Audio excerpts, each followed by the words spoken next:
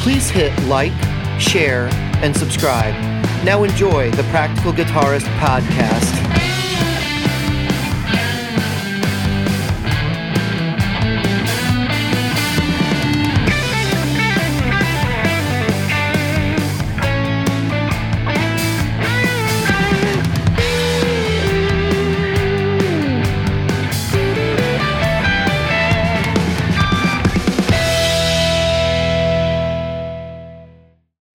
And you know who else said it? That there's a guy that works for Thomann. He's got an English accent, but he lives in Austria. I know who you're talking about. Tall, He got curly one. guy. They sent him one for evaluation or whatever, and he was like, "I really don't see the difference." Yeah, and the only thing he said is, well, we'll talk about that big difference because people in this introduction shouldn't know what we're talking about. But I also want to talk about the thing John sent me. Then he said, I know it was in jest, but he sent me, but it's a better one. I was like, yeah, but I can't get excited about it, John. I just can't. I felt so bad telling him I can't get excited about it because I want to be excited for my friends. You know, that's what you do. You share in your friends' excitement. But okay, so let's talk about pedals you can't get excited about. You just can't get excited about them anymore. I don't care how many things you do to them. Excuse me, I can't get excited about them anymore. It's just not there. It's not in me to go, wow, there's a new. So for you, what is, and I can tell you a few of them, and one of them will probably shock you. Do you want to talk about specific pedals, or do you want to talk about like classes of pedals? In general, you know, there's nothing new. It's like here it is. It's like last episode. It's like, hey, we've got the PRS Silver Sky, and it's in another color. And guess what? It sold out in 15 minutes, and people are already with pre-orders. Their Reverb's taking them down, but pre-orders are selling in record time. And so you've got people who are selling a guitar they don't have and won't have until possibly July. And if they get one at all. They're selling you a ticket to get one. That's like selling your golden ticket. That was like the chocolate. Jim, I remember a product last year that we talked about that did exactly that. They announced it at Winter NAMM that it would be available in September, and September has rolled around and it wasn't available, and January just rolled around and it hasn't been available yet, and that is the Quad Cortex. Yeah, it's not actually. Is it available yet? No, it is not. Oh, there you go. They have not shipped a single freaking unit yet. And I almost pre-ordered that. I would have felt so stupid giving Sweetwater or whoever my money. Well, I know they don't charge you until it comes in, but still, I mean, they take a deposit, don't they?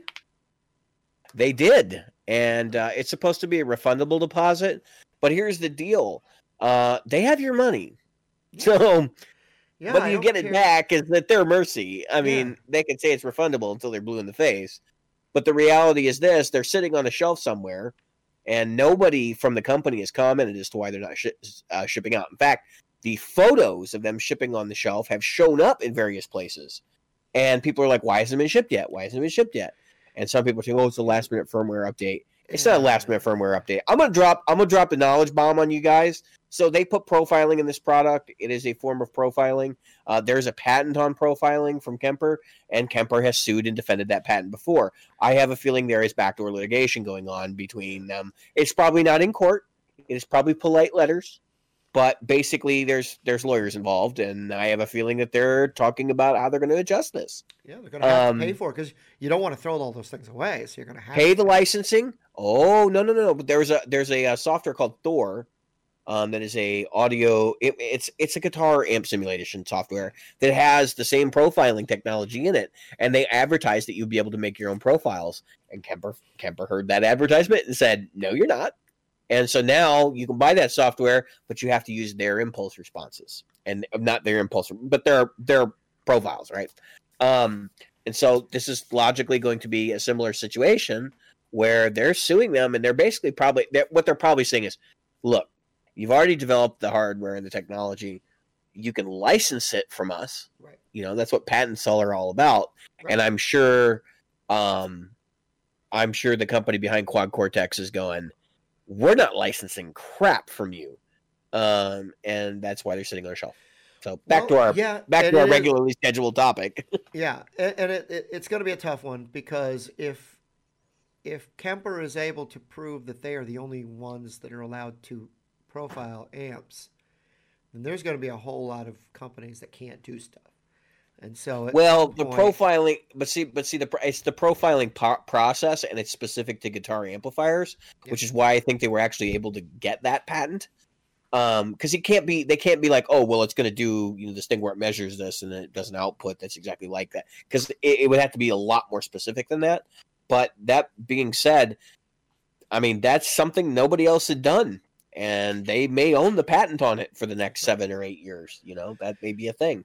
The patents last 14 years, I think, something like that. I'm not a patent attorney, but there is a period of time. Yeah, you can't keep a patent in perpetuity. So. Right, and it's very specific. It's not like copyright.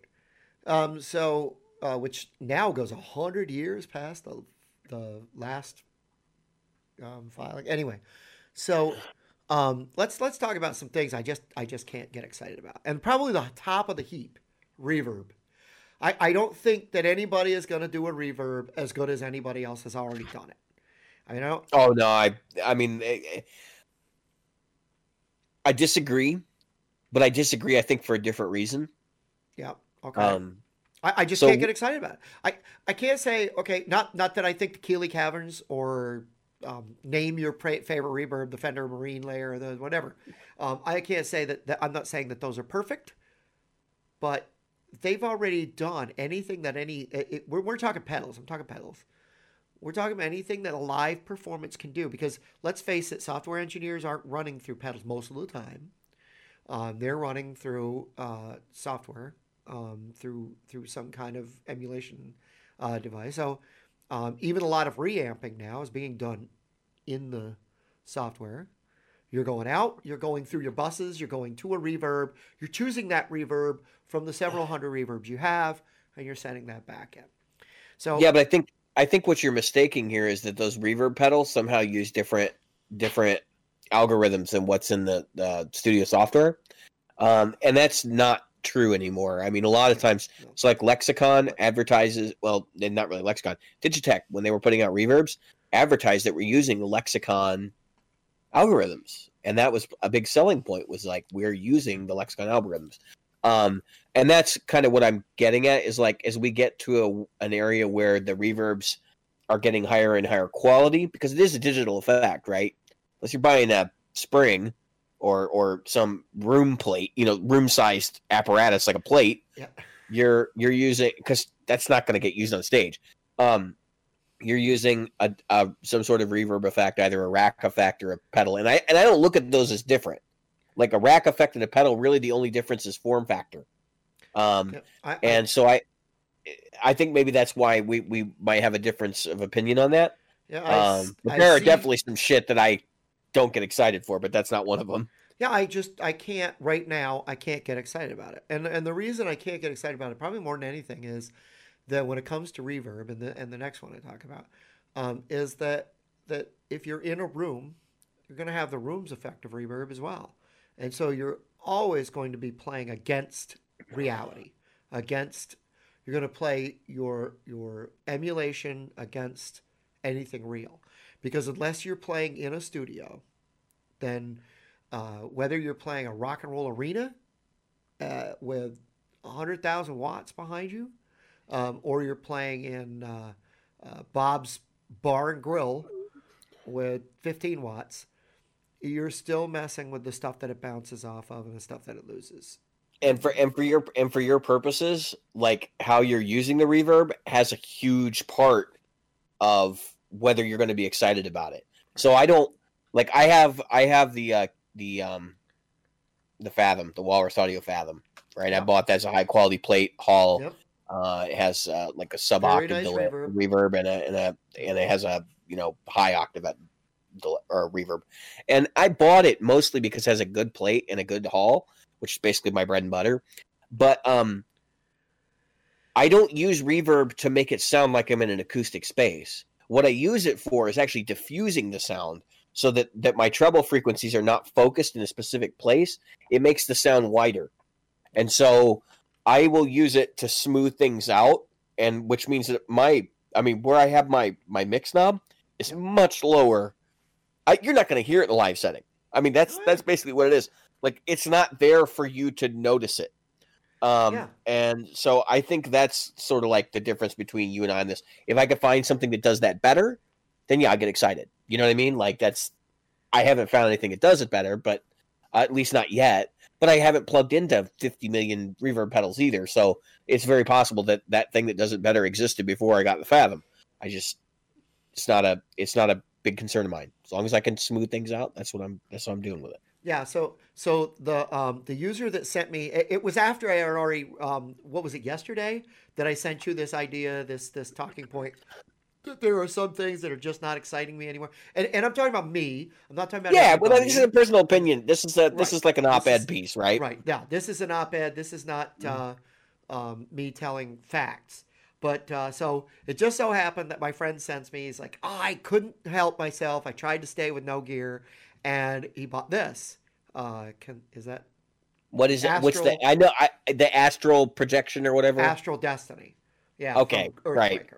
Similar device to what you were just talking about. And I can't. I wanted to get excited for him, and I can't because I can't see myself. Like. Okay, I got the Keeley Caverns. I've got the built-in reverb. I got a twin reverb, which is one of the reverbs that everybody's trying to emulate anyway. Which I find that so funny. People like I had somebody reach out to me last week. We were talking about reverb, and they go, well, it doesn't have a spring sound or whatever. Talking about the Fathoms, and I'm like, I don't need a spring sound. They thought I was nuts. It was like, yeah. You don't like spring reverb? And I'm like, I don't really. I mean, I like a very specific kind of spring reverb, and I have never found a comparable spring reverb to the real deal. My DeVille, I've never had a digital spring reverb I liked. I'll be honest with you. Never. Yeah, no, I'm the same way. My DeVille had a great spring reverb. It was a big old spring and a bottom on an amp. But I can tell you this from having a physical spring reverb, 50-50 shot when it was going to work when you stepped on the pedal. And what did you do? What did you have to do to get that thing to work? Kick the amp. Well, so those relays in that particular tank from Fender, there was a period where they were producing them where the relays would fry, or they would stick, and or the pan itself would get gunked up. And it wouldn't work right. I have not had that experience with the spring reverbs that I've actually enjoyed using. Yeah. And you know what? You know what's crazy? After this conversation with the person, I went and I started using the spring from the Mark V, and I was like, I didn't like it because it's a short tank. It's just a little bit. I mean, you should see the tank. It's like, but the one at the bottom of that tank. I didn't like it. It didn't get wet enough. But then I was like playing around with it, and I'm like, what the hell am I on? Yeah. Like, this actually sounds really good. At least for the clean channel. It's not. I mean, you're not going to throw spring reverb on your.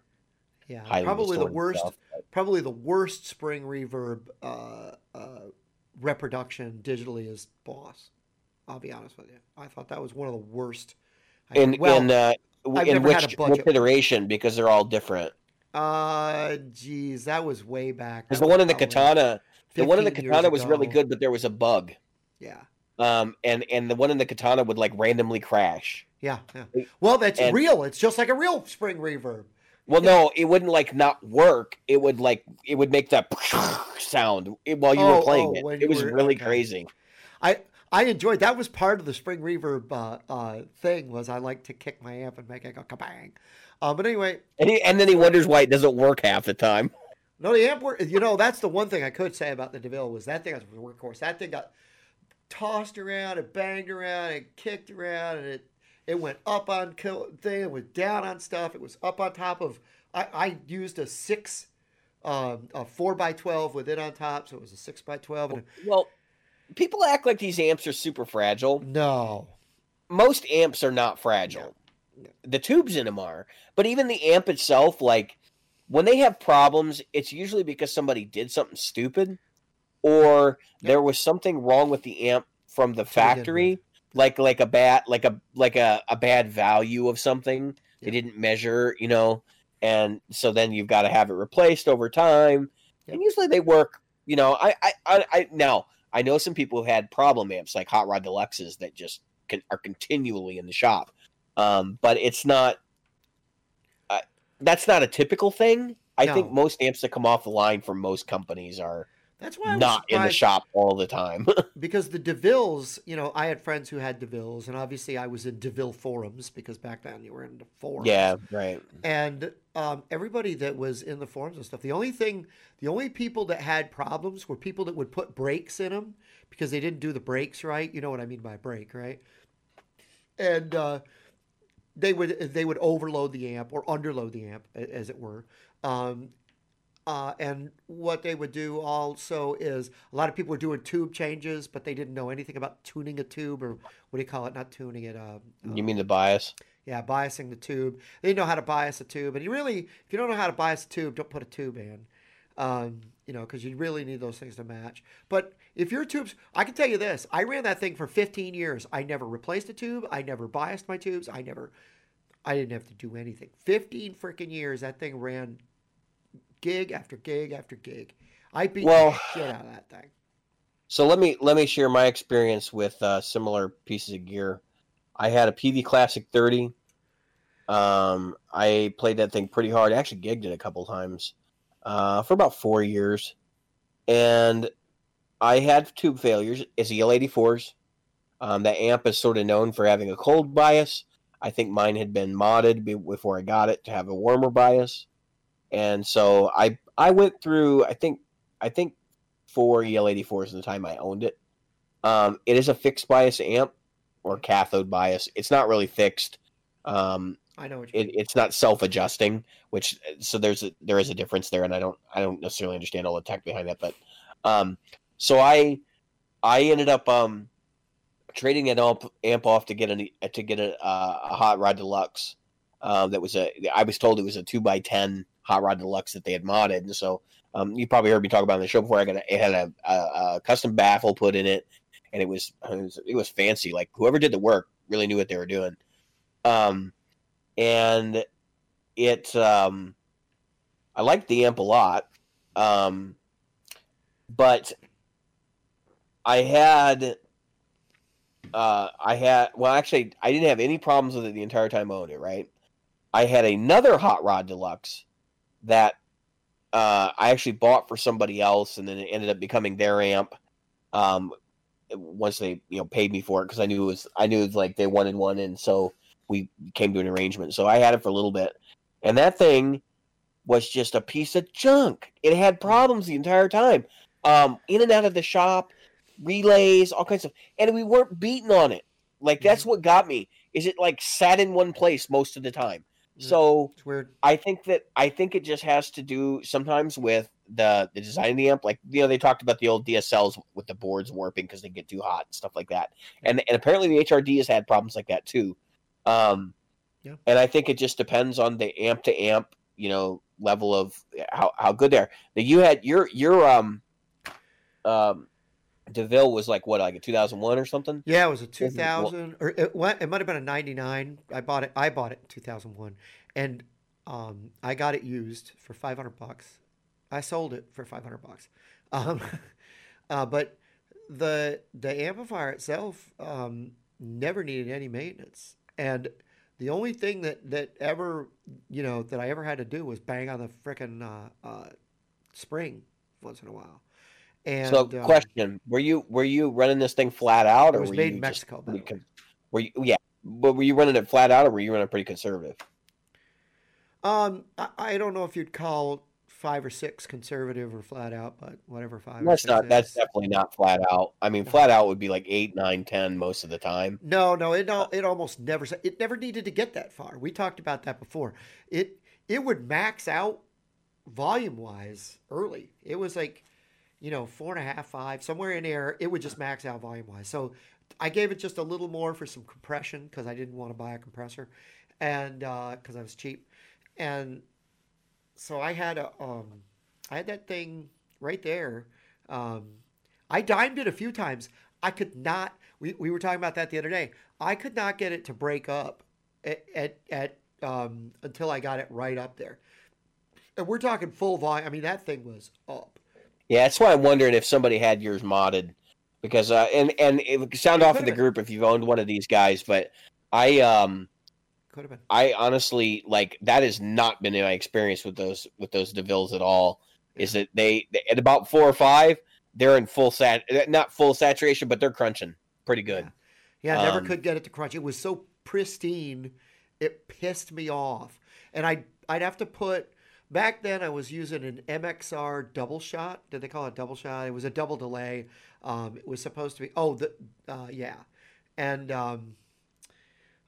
so it had. And then I went to the full tone, full drive, full 2.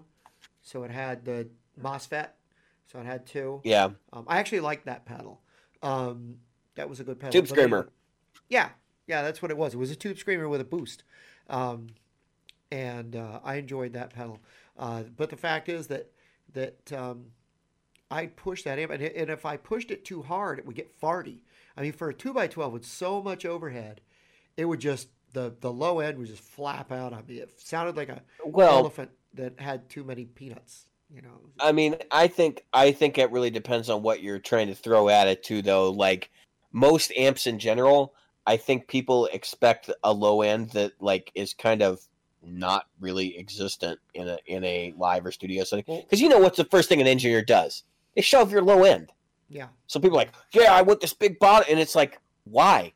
Because no one's ever going to hear it. Like, you're going to be the only one that hears it on stage. Right. Everybody else is going to hear this shelves thing. Yeah, no, that's so I would tend to, again, that was only if I tried to do that, and I didn't do that. But remember, I was driving a Stratocaster, with standard single coil pickups, unless I used a Les Paul. And I went through a myriad of Les Pauls. If people think that I had this love affair for Les Pauls because of let me tell you something. I've owned so many freaking Les Pauls, I can't count them. And one of them I had, because we got to talk about Les Paul tonight, pal. Because you asked.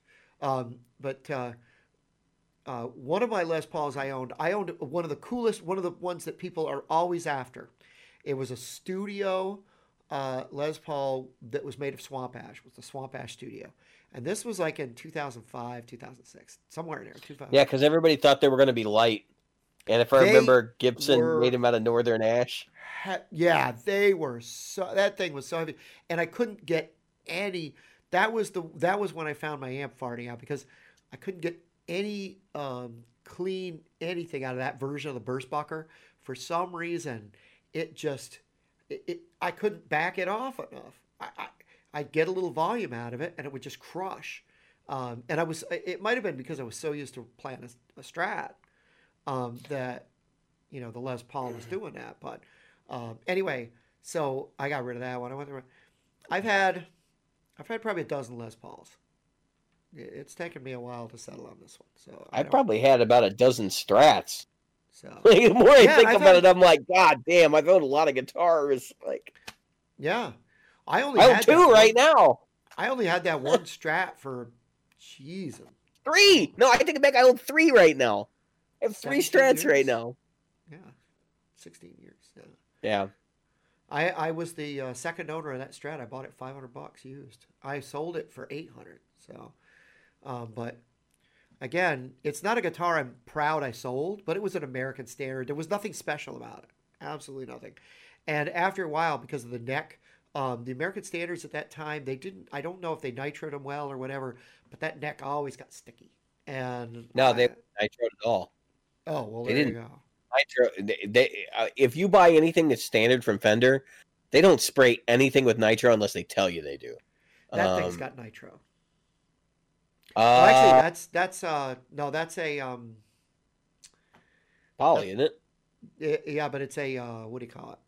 Satin neck. Satin. So Yeah, super light. But it doesn't really matter. But they don't. I mean, that's really rare that Fender does anything production nitro. There've been a couple guitars, like I think the Eric Johnsons are nitro, and that's just because the price point. I'm really shocked that Gibson is still spraying nitro, to be completely honest with you. But I think that's been a thing that they've always touted. The funny part is the nitro they spray is not the nitro from the 1960s. No, it's like a whole new like, it's just so they can say they spray nitro, basically. You know what I mean? It's not really the same thing. Yeah, PRS is doing the same thing. Yeah, I mean it's exactly the same thing. They add elastomers and stuff to it that they didn't even exist back in the 60s. But anyway, so things you can't get excited about, pedals specifically, you can't get excited about. So, I'm gonna share can I share my first one? Okay, yep. I'm still going pedals, but yeah, go ahead. Yeah, no, that's what I'm talking about, pedals. Yep. Tube screamers. Oh yeah. I don't care what effing tube screamer. It could be. I honestly don't even care about the brand that does them, and it's not because it's not a useful pedal. Like some of the dudes I absolutely love play tube screamers, but it's just like it's been done to death. Yep.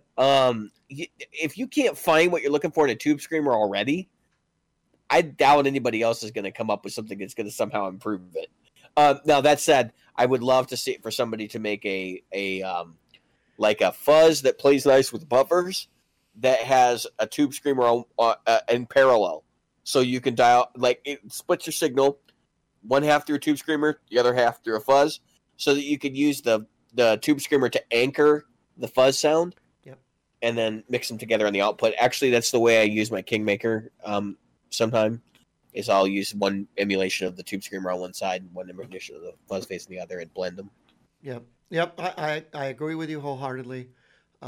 Can't get excited about another tube screamer. Hey, we got a tube screamer that's better. The only person that made a tube screamer that's like, I want that tube screamer, and when my year of no gear is up, I'm going to get one, is JHS, because he put one together that the bonsai, yeah, the bonsai. It's not all the tube screamers, but it's a lot of the classic ones. Yeah, the TS-808. There's a few that like, I mean, it's like I like the because I don't. I mean, if I'm gonna use a tube screamer, I don't care about the gain control. You can take it off there. I don't need it. I just want it to be like hit 9. Just preset it at 9 o'clock, and then the ones that I found that I really like was the Mesa Boogie Grid Slammer, and it's a tube screamer, and it has almost no gain to it. But it's like the perfect boost for that kind of thing and that kind of music, you know. So I really like that pedal.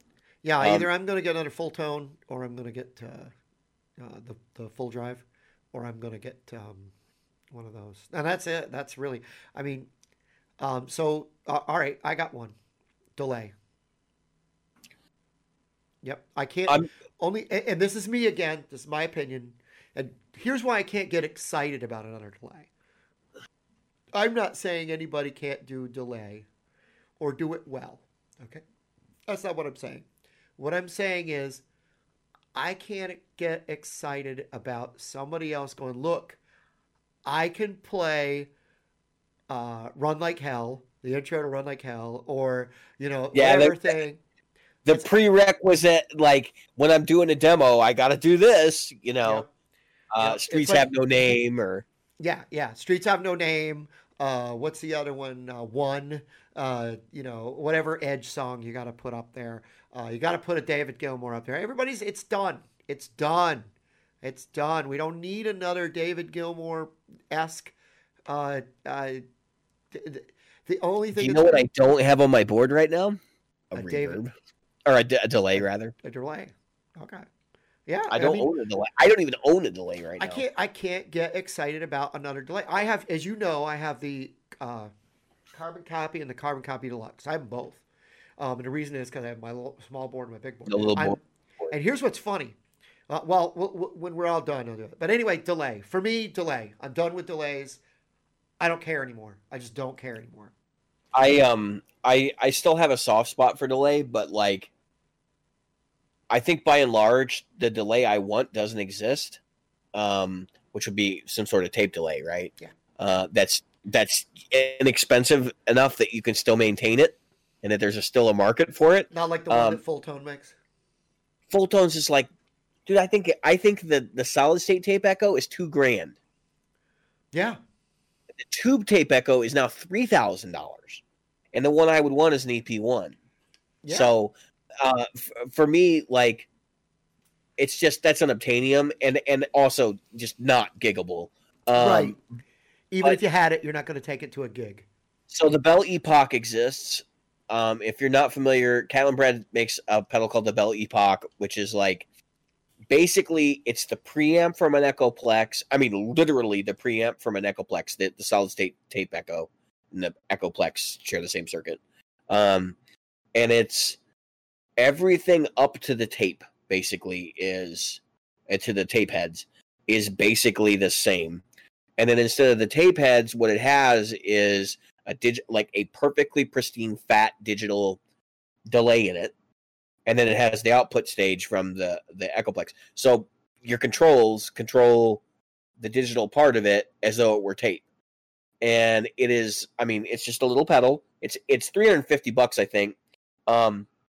But if you need an EP1 and you want it to never die, that's what you buy, right? And like Eric Johnson and The Edge and all these different people have bought them because it's like my Echoplexes are just not, I can't tour them because they're whatever. In fact, Eric Johnson had an Echoplex that he took on tour that I think he had like the preamp and all the guts of it, and then it was like plugged into a deluxe Memory Man that was inside the unit. So that was his Echoplex for that tour because his Echoplex, one of his Echoplexes that he liked wasn't working, and they just said, "Well, we got this was a solution. It sounds good, and I get all the bonus juice of the power amp and all that, or the preamp that's in those things."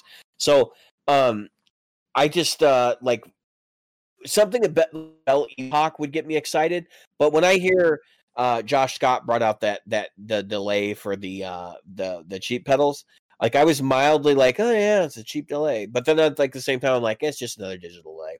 I honestly, like, most of the time you have to be doing something pretty freaking special to get me excited about pedals nowadays, and delay is rarely the one that I'm like, oh yeah, that's great, I want that. The Bell Epoch I'm looking at.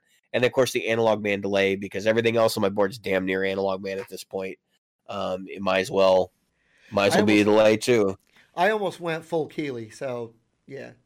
And so I've got a mixture of Keeley, MXR, a lot of MXR, Boss, and Wampler. I'm going to take my Blues Driver off my small board and put it on this board because I'm kind of craving the Blues Driver. But anyway, so okay, how about another pedal? Are you ready? This one's going to shock you. This is the one that's going to shock you. Probably that I not. I can't get excited about. You ready? And then we're going to go to guitars. I can't get excited about because there's a lot this year that everybody's going, oh my God, I can't believe they're doing that. I'm like, whatever. Okay, here we go. Ready? Distortion. Yeah, overdone? I mean, I haven't bought a distortion. Well, it's not even overdone. It's just that they're so lifeless. Yeah. I think most people who buy distortion pedals buy them to replace the sound of their amp. Yep. You know what I mean? And so for me, it's like, no, I'm not going to waste money on that when I know I need a different amp. But I have one distortion pedal. I have a DS1. I have the Ibanez Smash Box, but that's something I don't even remember I have it most of the time. Would you call the 5050 a distortion pedal? No, that's an overdrive. And would you call and the Wampler Paisley Deluxe is not a distortion pedal? That's a drive. No, those are overdrives. Anything that's like really touch sensitive, like drive pedal or like distortion pedals, are like the AHX Metal Muff, the Ibanez SD9. That kind of stuff. Once you get into they usually say distortion on the box. The rare exception to like quality distortion pedals that I do like are like Rats. Yep. I think, and I wasn't a big fan of the Rat, but I've tried a couple in the last year or so. Some different people have had them, and I'm just like, I'm kind of looking for a Rat, but it's got to be the right one. And they cross so much ground. They go from overdrive clear to fuzz. So it's kind of a weird pedal in that it is a distortion technically. Yeah. But it's it kind of goes into the other spectrum. Yeah, I'm not excited about distortion pedals. I'm fortunately or unfortunately, I just got interested in fuzz as I went into my year of no gear, so I'll be doing a lot of research because I do want to pick up a new fuzz pedal when I come out of my year. Vemoram. Look at the Vemoram fuzz. There's a few of them I've been looking at. JHS's three new ones. They got the Tone Bender or something, and they've got I'm trying to get my hands on one of those Boss Tone Benders when they start showing up. It's hard to get. I've got my local dealer is trying to order me one. I don't even know what it's going to cost me, but I'm like, I guess I'm all in at this point because nobody knows what the cost is. I'm like, dude, get me one. If you can get one, I'll buy it. Watch, it's going to be $700 or $800. For one pedal. Yeah. Yep. So let's talk about guitars I can't get excited about. Ready? Another T-style guitar. I don't care. I just don't care.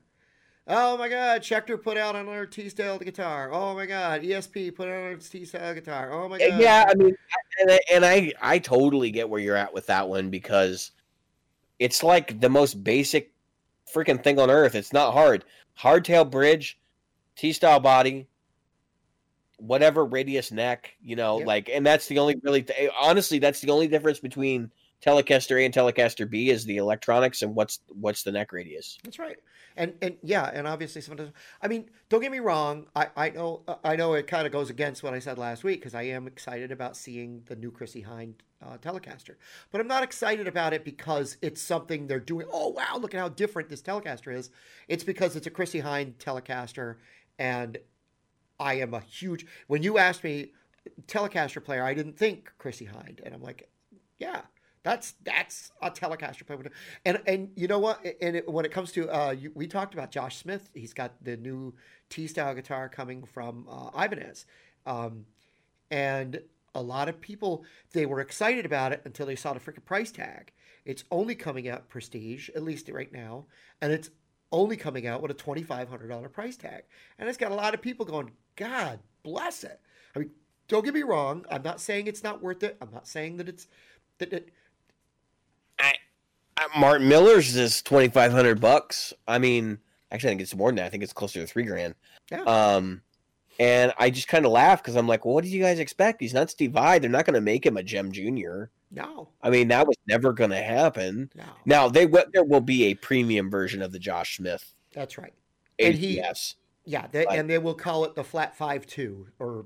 I wouldn't be. It'll be the Flat 5 Junior, but or the Flat 5 Premium. But I will tell you right now, he already knows that they're going to do that. That's not even he can't announce it. He can't say anything because it hasn't been like they haven't. I guarantee you that they won't. He's not allowed to say anything, but they're probably already talking to him about like what features can we cut down because they know that the demand for that guitar is going to just be astronomical.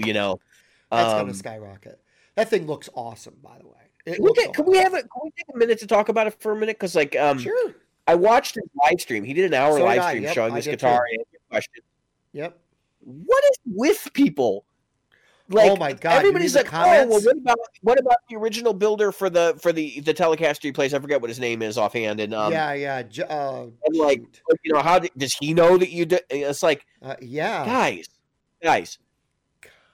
Stop and put yourself in Josh Smith's shoes. And actually, it's kind of funny because Josh didn't bring up the issues I would have brought up. It's like, okay, I had this relationship with this builder. He built me this excellent guitar. It's my favorite guitar. I play all the time. I used it as the model for this Ibanez model. Look, first off, this luthier, there's no way in hell he's ever going to produce the quantity that Ibanez can. Yeah, if he put out 50 guitars a year, that would be huge. I mean, seriously. But here's the thing. This guitar isn't identical to his original. It's not. No. That's pretty abundantly clear. In a lot of ways, it's not identical. Nope. It has some similar. It has some similar heritage, right? But it's not. Right. And this is what bothered me the most is people are like, well, this was the greatest guitar on earth. Now this, and some of those people in that live stream probably bought guitars from that builder. They paid probably $5,000-$6,000 to get a guitar from them, and now they feel like they've been sold down the river, and this is why they're getting kind of pissy about it. But what was really funny to me is like Josh only needed to really say one thing, and that is, what am I supposed to do if this one breaks? If something goes wrong with this one, or if like God forbid it gets stolen or burned in a fire or lost in a flood, which happened to Brad Paisley. Yeah. Like, I think he handled it well. If I can remember correctly, what he said was that he and the builder got together and he explained what Ibanez had said, and the builder was like, yeah, go for it, because I can't do that. Even like the other side of it is Josh, he's never going to get this opportunity unless he takes it. You know what I mean? Like, people need to realize that he's got to eat, and honestly, I don't think Josh Smith is the kind of guy, like, he's making enough money as a producer right now, doing Joe Bonamassa records and stuff like that. He could probably just stop playing music if he didn't want to do it. Joe Bonamassa, Eric Gales. I mean, he's like the whole, like Andy Timmons. He did a record with Andy Timmons. Matter of fact, he just finished that. Yeah, and it's like, do you really think that it's right for him not to take this opportunity because he's selling out or whatever? Dude, it's blues music. Nobody's expecting you to like be super punk rock about it and screw the establishment and all this stuff. Right. I just I look at this and I'm like, who are you people? Where did you come from? Why are you being so aggressive against him? Like, it just doesn't make a lot of sense to me. Because people need, for some reason, I don't care what. Have you ever noticed this? And this goes bigger than the Josh Scott live. I don't care if I'm watching Josh Scott or if I'm watching Phil McKnight or if I'm watching some random dumbass who just started doing live streams last week. People have got to go in there. I just got this guitar. What do you think of it? It's like, yeah, who cares? Like what strings do you use? Oh, did you see somebody asked him the first two of the questions? I'm like, I know they're coming in, and sure enough, what strings does he use? What picks does he use? That's like, what? I want to get as close as I can to you, and I have no money. So those are the things I could actually alter in my setup. You know what I mean? Like, that's basically what that is. Can I stroke your beard? I mean, I'm like, come on, people, stop being so freaking sycophantic and just and realize he's just a guy who's over there playing guitar and he just happens to be exceptionally good at it. I mean, yeah. And he does it from the minute he gets up to the minute he goes to bed. He's constantly playing. He's constantly doing stuff. He's constantly learning. I mean, this is a guy who doesn't just listen to jazz. He fucking performs it. I don't know. But anyway, so the thing that people do is they go, I just bought X. What do you think of it? I don't care if it's an amp. I don't care if it's pedal. I don't care if it's a guitar. Because they're looking for vindication. Right. They're looking for some kind of validation that I spent my money and I spent it well. And then if you tell them, well, I tried that. I didn't like it. Oh, my God. You think you stepped on their puppy. I've been guilty of this. When I first started playing guitar 20 years ago, of course, immature and stupid. Yeah. I ended up getting that Line 6 Flextone, which I've talked about on the show before, the Flextone 3 XL. Yeah. And when I wanted the Marshall DSL, right, and my parents kind of talked me out of it because they're like, it's not versatile, whatever. So I got they bought me the Flextone, and then I played that amp for years, but anyway, I had that amp. And I remember being on the Line 6 forums, and I remember checking the artist roster on Line 6 all the time to get vindication that somebody else in the professional world actually used the equipment that I had. Yep. And you know what I found? You know what I found out? No one in the professional world was using that thing, and at least not on their artist roster. Well, and no one was using a lot of their products in the artist roster. I remember when Evanescence, the guitar player that was playing for Evanescence, started using the HD 147, which was the head version of the Flextone with the extra heavy metal stuff in it. And they were like, I was on the front page of their website, like, oh, this person is using it. It's like, does anyone really care? I mean, it's not a guy that you would actually care about. And I can remember latching on to every article I saw where somebody said, I used a pod. Yep. And going, there's vindication, that's, but like now that I've been in the game long enough, I know that 3/4 of the time what they said they use is not what they used. I would say literally 3/4 of the time it's probably complete horseshit. Yeah. You're probably right. Or they're doing dry tracks, and then when they leave, the mix engineer's like, I'm taking the dries, fuck this shit, and throwing their stuff in the garbage. Because if you watch anything where they talk about 90s music, for example, and like the mix engineer and what their role was, basically their role was to make sure that your product was sold. And so they'd have these guys that like literally were using the same drum samples to redo all the drums that they ever did, or mixing them with the existing drums. And they were doing the same thing with guitars. If you don't think that they weren't taking the dry track and going, I'm glad they gave me a DI, and just slapping it through a triple rec and dialing the knobs the same way on all these records. Think of all the new metal records that all sounded identical. That's exactly what was going on.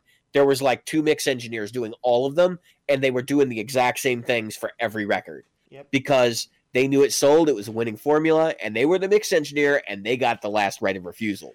So those guys were like, just give me the dry tracks. We don't want to. I mean, they would get these crazy mixes that were supposed to sound a certain way, and they were just going, nope. We're not doing that. You got dry tracks. That's all I need. Yeah. And just throwing out, the baby with the bathwater. Well, the truth is, I mean, I'd see in Guitar World, a guitar player, I'd see these guys that would have the line 6 in the racks and they were paid to do that. It was that, but when you're playing and you want the vindication of what you have, what was funny is, this is what's really funny. So I wanted to play a Stratocaster, right? I was like, I got to get a Stratocaster. So a friend of mine said, go play every single Strat, get your hands on them, buy the one you and like. Find a good one, right? And he said, as soon as you find the one you like, buy that one. Don't let them talk you into another one. Take that one home. Don't care about the color. Don't care about just buy that one. And I probably played, I went to, I don't think we had a Guitar Center yet in Albany. But we had several guitar stores that I went to, and I went to several. And there was this dinky little shithole on State Street. I want to say it was State Street, down by the County Center Mall. And I went over, and they were just, it looked like a house that somebody gutted, and they put guitars in. That's how small this was. It was Adirondack Music. Never forget that. I walk in, I said, hey, I'm looking for a Stratocaster. They go, we got one. We got one.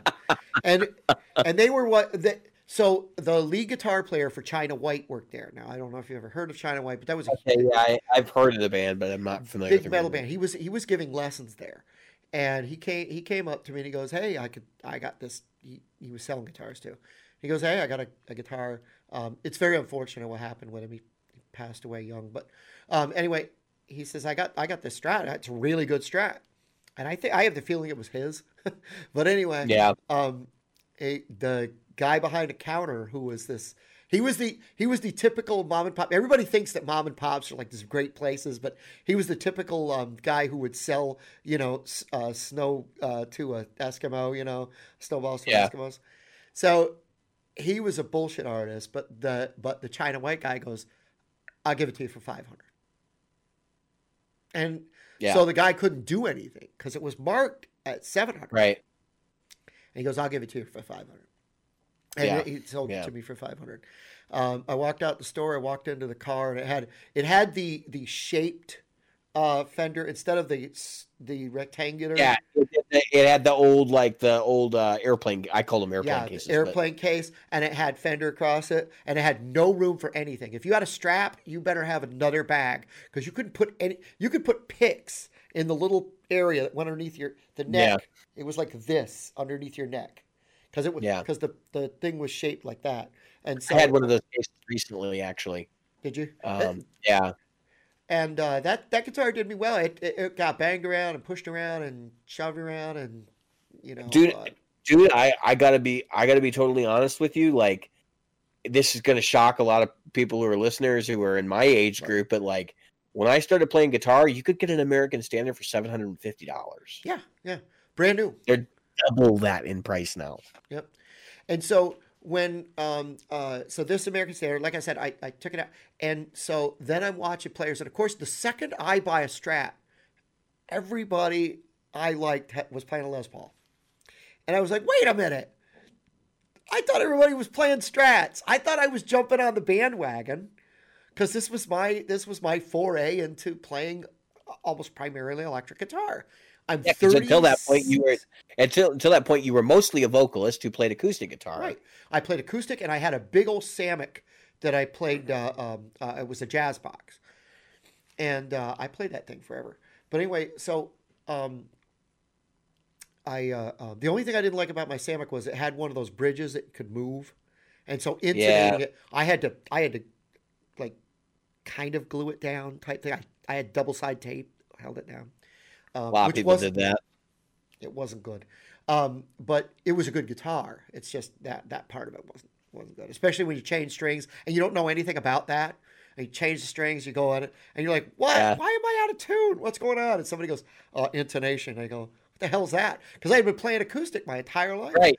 You never worry about that. Like it's intonated when you get it set up, and it stays intonated because there's nothing to move until your neck shifts, and then you take it in and they fix it. Yeah, other than my Sterling, whatever they called it, the Silvertone from Sears, my Les Paul, and my V2, everything else in my life was a regular old acoustic, and so I was an acoustic player. So here I am, 36 years old, 37 years old. I'm buying my first Stratocaster, and so you would have been about my age, actually, which is you would have been my age, which is kind of interesting, like when you think about it. Yeah.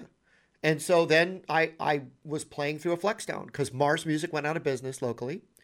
And I ran down to Mars, and they were like, here's the amps we've got for sale. And I was like, I need one that I can play with a band. And oh, yeah.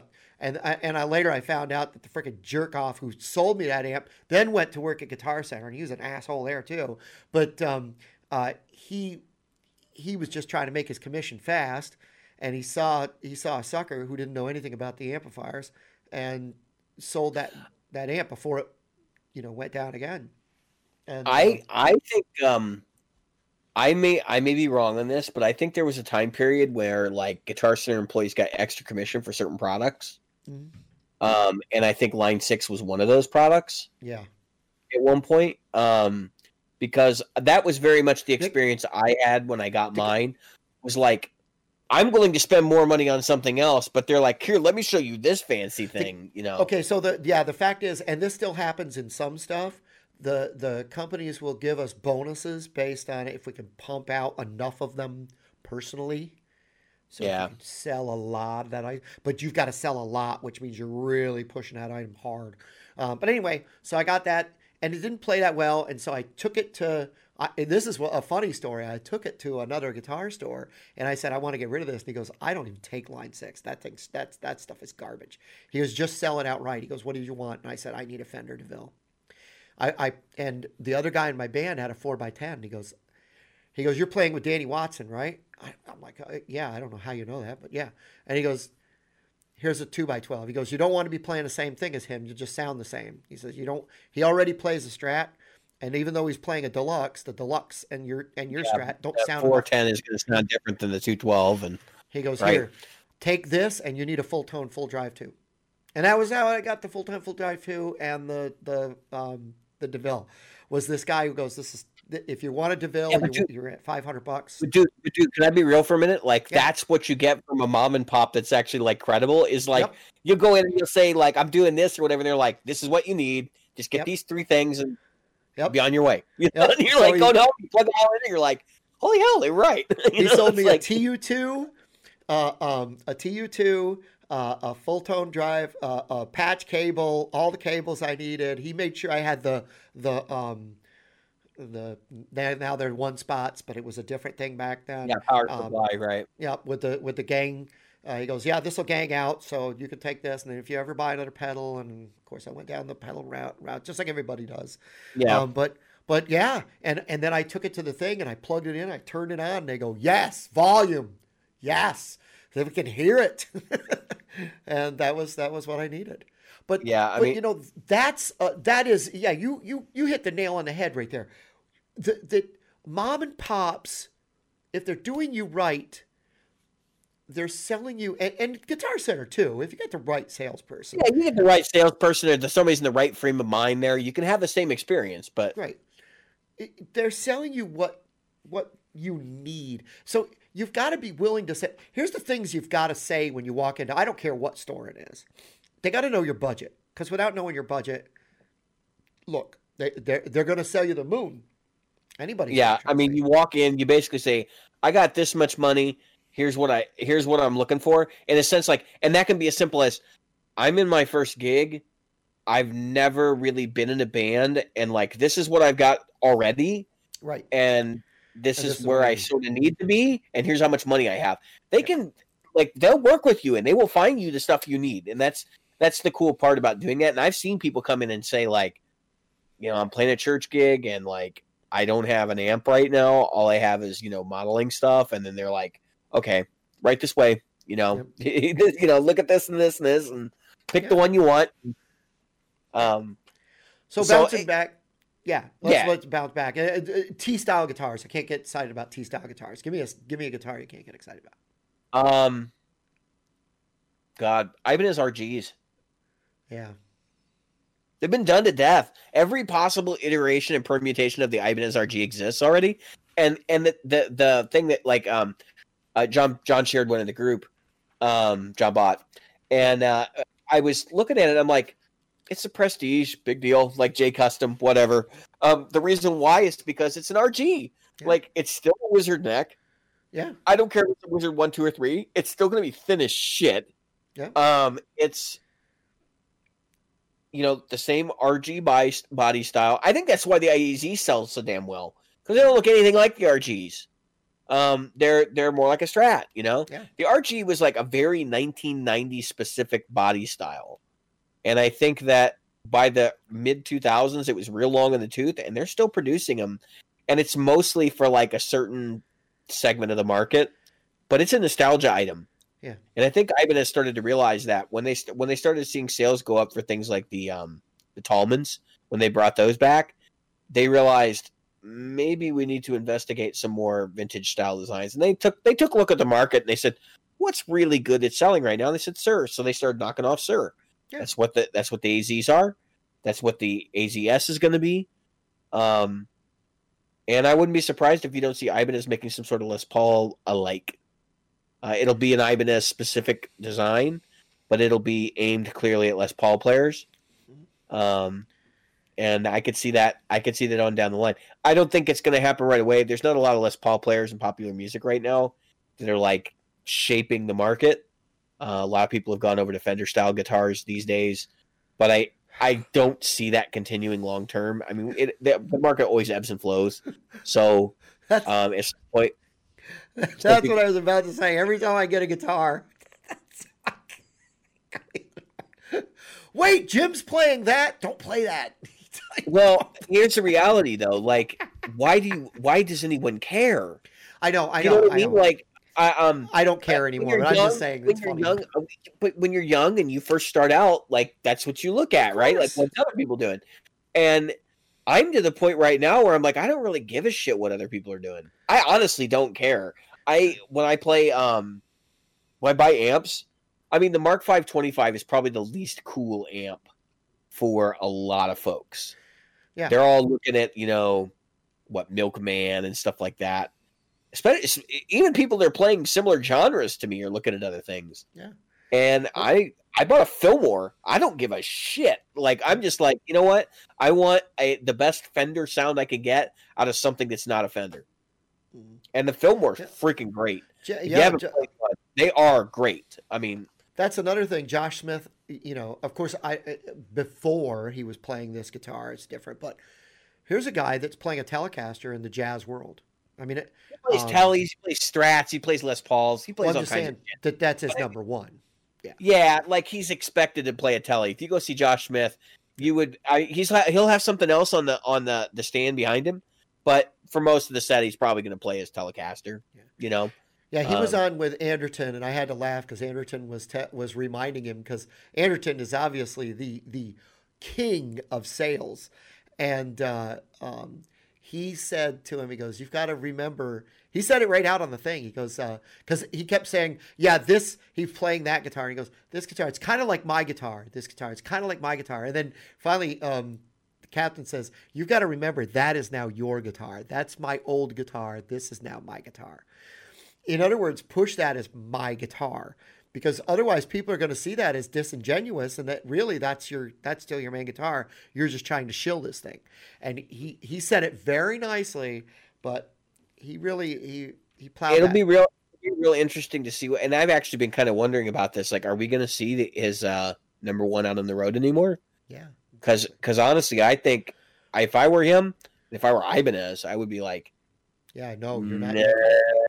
You can bring it as a backup. I want to see the Ibanez on stage most of the time. That's right. Absolutely. I was. So anyway, yeah. So you said which one? Oh yeah, you said the RGs. Okay, are you ready? Well, I mean, there are others, but the RG is one. I honestly don't get excited about Strats anymore, which is another. Oh man, you jumped me. Okay, Strats. I don't get excited about any of the classic designs. I would get really excited for like any guitar, really. And there's a reason for it, because I have stuff that I like. Yeah. I mean, I know that. Even now, I'm thinking about like what I'm going to do when it comes time to actually buy the next guitar, because it's going to come. I'm actually putting $1 aside every here and there to do it. Yeah, that's what I'm doing. And I'm like kind of like nothing really interests me all that much, and I'm sort of going to be of the frame of mind like I'm going to play it and I'm going to know, and that's how it's going to go. So for saving money, folks, there's a little trick that you can use that's really really cool and really really easy. Is put a dollar amount away that's equal to the week in the year you're in. So in week 1, you put $1 in. Week 2, you put $2 in, so on and so forth. By the time you get to the end of the year, you've got almost $2,000. So you've got at least $1,500. So do that. That will save up a lot of money for something that you want to get that's bigger. One of the things that used to hit me, and you know because you saw me in this frame of mind before, was like I got the Ultra, right? And I've got these other ones. Before I thought, oh man, the Ultra Lux. Oh, I got to get the Ultra Lux because that's cooler and it's newer and it's. I thank God they made an ugly headstock, but before that, and more than that, thank God all they did was put freaking stainless steel frets in an Ultra and call it the Ultra Lux, because that's really all they did. And to me, when it boils down to that, if I really really wanted stainless steel frets, and that's when I need a fret job, I'll put them in there. I'm happy that Gibson has said, you know what, we've maxed out the Les Paul. You want a 50s Les Paul? That's it. That's all we're going to do. Now on, that's 50 standard. The SG standard, that's what it is. That's what it is. You want to change out the pickups? You change out the pickups. We're putting them out like this. The 335, you can get the figured, or you can get that one. That's what we're doing. I enjoy that because it's easier on me. It's not trying to force me to buy something that really has no upward potential.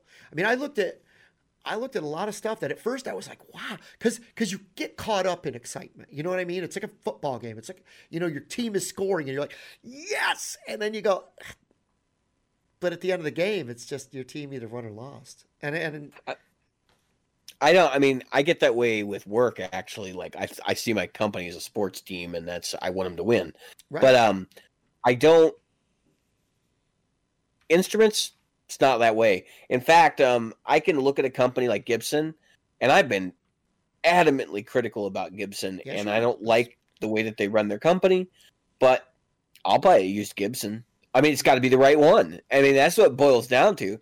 I could play guitars that I think are hideous, and if I find one I like, even if it's hideous, that might be the guitar. You know what I mean? It's not even, it's just got to be something that, like, touches me in a certain way, I guess. Mm-hmm. So I just don't get excited about guitars in general anymore. I get excited about playing guitar. I get excited about good guitars. So like if I'm playing with somebody and they got a guitar that's like, here, take this, and I'm like, damn, how much you want for this? Like, like that's. But I'm not going to be the guy that's like seeking out, and I definitely don't have the penis envy for guitars. Yep. Like, oh my gosh, that's like $200 more than the one I already have, and it's got this and this. Like, that doesn't mean shit to me. Now, there are situations where it does matter. I look at Epiphone versus Gibson Custom Shop that way. Like, if I'm looking at an Epiphone, I'm kind of sitting there going, I don't really want to buy this because I know when I see the Gibson later, I'm going to be like, shit about the Gibson. But I'm also the frame of mind like, I don't have the same feeling going from Gibson to Gibson Custom Shop. When I see Gibson Custom Shop, you know what I think? I think, wow, that guy overpaid. I'm going to pick on Gibson right now. So one of the big things is they've got a new custom shop coming. I can't remember what it's called. Dave Murphy? Somebody Murphy. I want to say it's Dave Murphy. Yeah, and they have a new custom shop called Mesa Boogie. No, it's guitars. The Mesa Boogie thing, they have been very hush-hush about what's going on there. But anyway, let's just we talked about that. They're making a custom shop is what they are. I mean, so the guitar custom shop is this new custom shop where you can get relics and so on and so on. So they're kind of doing what Fender does already. Well, I mean, it already exists. Well, yes. They're just revamping it, rebranding it is all they're doing. Well, yes, but no. Yes, it exists. And Gibson will make anything you can for you, but they don't have a master luthier you could pick. PRS does this. So they're changing the program. I know they're changing the program. Right. It doesn't mean that they're like, oh my God, we're firing all the custom shop and we're gonna close it and then reopen it as something else. No. It's literally just them retooling it. Right. You've got levels of custom shop because it's the same thing with Fender and it's the same thing with PRS. You can buy a custom shop that is just your local. They have the artist package, then they have the wood library. Right. Okay, that's basically.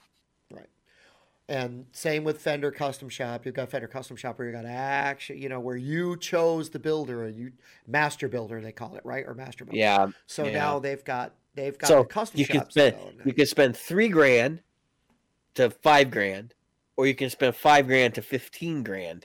And the funny part about it is when you spend $5,000 to $15,000, you're basically spending that money so you can get a guitar that's like the $5,000 to $10,000 guitar you're actually wanting to get. Yeah. I mean, I'm busting balls, but like, to be totally honest, like I look at that with such hilarity. Hey man, you're going to the custom shop to get a 57 for $15,000. Why don't you just buy a 57 for $15,000? It's what? Yeah, it is befuddling. But I'm sure there's reasons. I'm not the person buying them. I'm not the target audience. Yeah, I mean, I just think it would make more sense if you use the custom shop for custom things. Right. You want a 57 with a 61 neck? Right. Or I want my name engraved in the frickin' thing. I want like they used to do with custom shops the country players, the rock players would go in and get like Elvis Presley had his name down. Right. It's audacious, but it's not. I mean, they'll do that stuff now. Yeah. But I think the charges are so much money for it that no one does it. No, they go out to third parties and do it. Right. If they're going to get that kind of work done, they go somewhere else. Because I know that that Fender has said they will make literally any guitar for a price. In other words, and there have been people that have talked about this, they've made basically Les Pauls and shit for people. Yeah. Over the years. Yeah. But it's done in a very specific way. Yes, it's done in a very you don't go out and show this off kind of thing. Yeah, so I mean you can, but you know what I mean. I don't think they put the Gibson name on it, but I'm saying that like they have done things that are like that's a custom shop from Fender. Do you remember when Sir made a big deal of how they were going to kind of do a 59 Les Paul? They did that. They did their Les Paul, right? Yeah, that went away real fast. But anyway, I would love to know right now because I've been looking at Heritage. This is the last thing about Les Pauls. I would love to know right now where the lawsuit between them and Gibson stands. Heritage? because Gibson sued Heritage for violating, their trademarks. And the funny part is they had a long-standing agreement going back to like 1989 or some shit. Yeah, when they took over the factory. Where they had basically paid Gibson and were paying Gibson a certain amount of money per year to continue to produce guitars that had the same silhouette. Yeah. So now I'm kind of like, I'm wondering, like, why did that happen? Well, so we know Heritage changed hands, but twice. It's like, does that null and void that agreement? I mean, I'm not a lawyer. Does that null and void that agreement?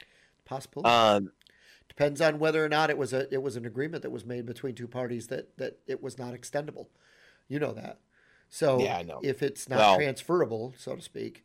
Yeah, I mean that really just has to do with the legal language of the document. Was the agreement with the parent company, or was the agreement with Heritage Guitars? Exactly. Because even if they have a parent company and the agreement with the Heritage Guitars, it's still valid. And there's a lot of legal tape there. Yeah, but I would suspect that it might have been a legal department fuck up. Yeah, it's very, very possible that it was like one of those things where they're like, whoops.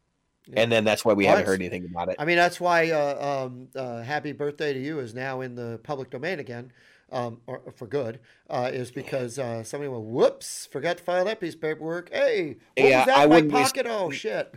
Right, I wouldn't be surprised if Heritage, like, politely sent them a copy of the agreement and was like, maybe you forgot. Like, let me explain how this works. Yeah.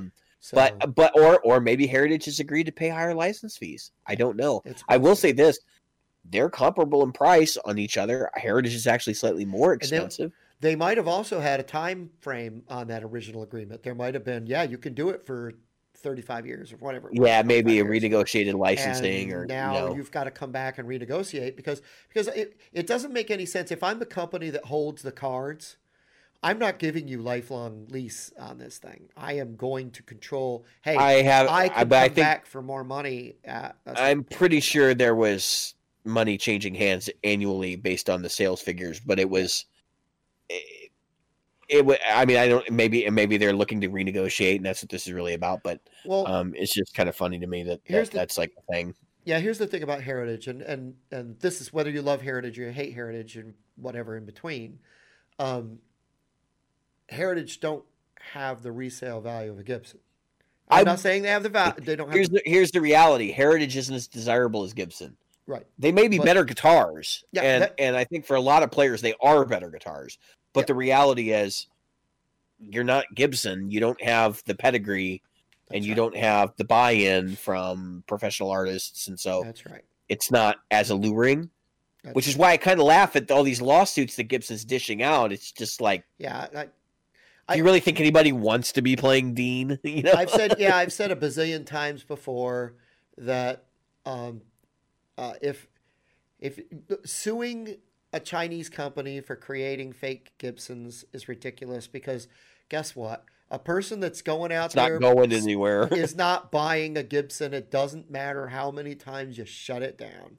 Those people are not buying Gibsons. And who cares what they are in the used market, truthfully? Who gives a shit? That law, that whole like thinking, we're going to shut them down because they're infringing upon our rights and whatever. It's like, okay, shut them down. You're going to drive them right into the hands of a Fender. Yeah. I mean, because you don't offer anything at those price points. That's right. You don't offer anything at those price points. That's right. And especially not something desirable. It's like at least Squier. Yeah. Fender stops at like $500. You know what I mean? Well, I can get something that's imported and still has the Fender name on it, and I can afford it. Well, can I say something though when it comes to this year's NAMM? There's been a couple other people that have said the same thing. I think this year's NAMM showed, number one, look out, we're getting price increases, and this might go for a couple of years across the board, because we got to talk about another elephant in the room product, Line 6. So yeah, it's definitely an elephant. Oh, God. But let me finish this. Notice that now Epiphone has crept up. Made in Mexico has now exceeded some of the American lines for pricing. And how much longer is is Fender America going to go against Fender Mexico when Fender America, the only thing that's above the highest price Fender Mexico is the Ultra and the Ultra Deluxe and the custom shop stuff, and the wait a minute. So what are you alleging is so expensive from Fender Mexico right now? The Chrissie Hynde, there's another guy, Jason Isabel. Aren't they like $1,300 or $1,500? Yeah. Yeah, but that there's American signature model guitars that are above that in price. Oh no, I know quite a few of them. I know that. I'm just saying that we're inching the matter of fact, the Mexican models that we're looking at below those are inching to the $1,000 mark. That's where the Performer is now. Yeah. Well, no, I know, and we're going to see prices go up. Yeah. All right. First off, so I want to clarify something for people that are listening to the show. There's no Fender Mexico. Okay, it's all FMIC. And FMIC owns, the Japan production.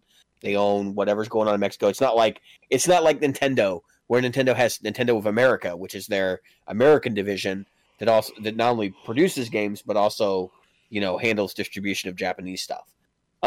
It's not like that. They're not two separate entities.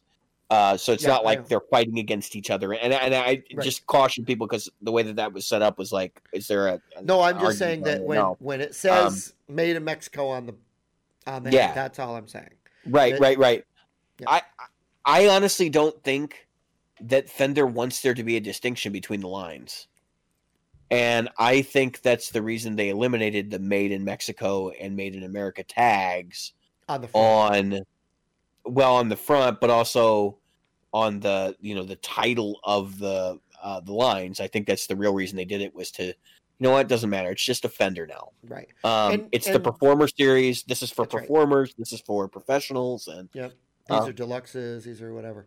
Yeah. And again, that, I'm not saying it's a bad thing. I'm definitely not saying it's a bad thing. I mean, let's face it, the Made in Japan, that's a Made in Japan right there. That black one. The Made in Japan series are great. The Made in Mexico series, you cannot. They're not series anymore. That's what you have to get around. So right now, if they release an artist guitar, the fact that those parts come from one factory or another is just incidental. Yeah. Like when they're doing the Bob Taylor school is what they're doing, which is they understand that Chrissie Hynde needs this. Right. So they look at the guitar and they go, where can we produce this? Where can we produce this? Mm-hmm. And in their opinion, the manufacturing level in Mexico is good enough that they're going to produce that guitar there because they think they can get the quality control right where they want it. And it's just a fact of how they're running the business. Right. The fact that you distinguish Mexican quality from American quality is just purely incidental. No, at least in their mind. I'm not saying quality. I'm saying no. Tag, no, and I don't. What I was saying about the lines is they do have lines that come from Mexico. The Player series comes from Mexico. This series comes from the Deluxe series. Sure, comes from Mexico. Right now.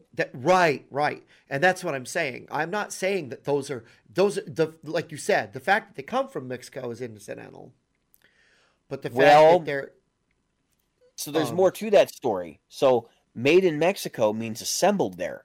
Right. And the rumor is they've been buying parts from China, Korea, Indonesia, and assembling them in Mexico and calling them Made in Mexico. Right. And you know what? If the quality level's there, who cares? Look, that's the same as the Made in America ones.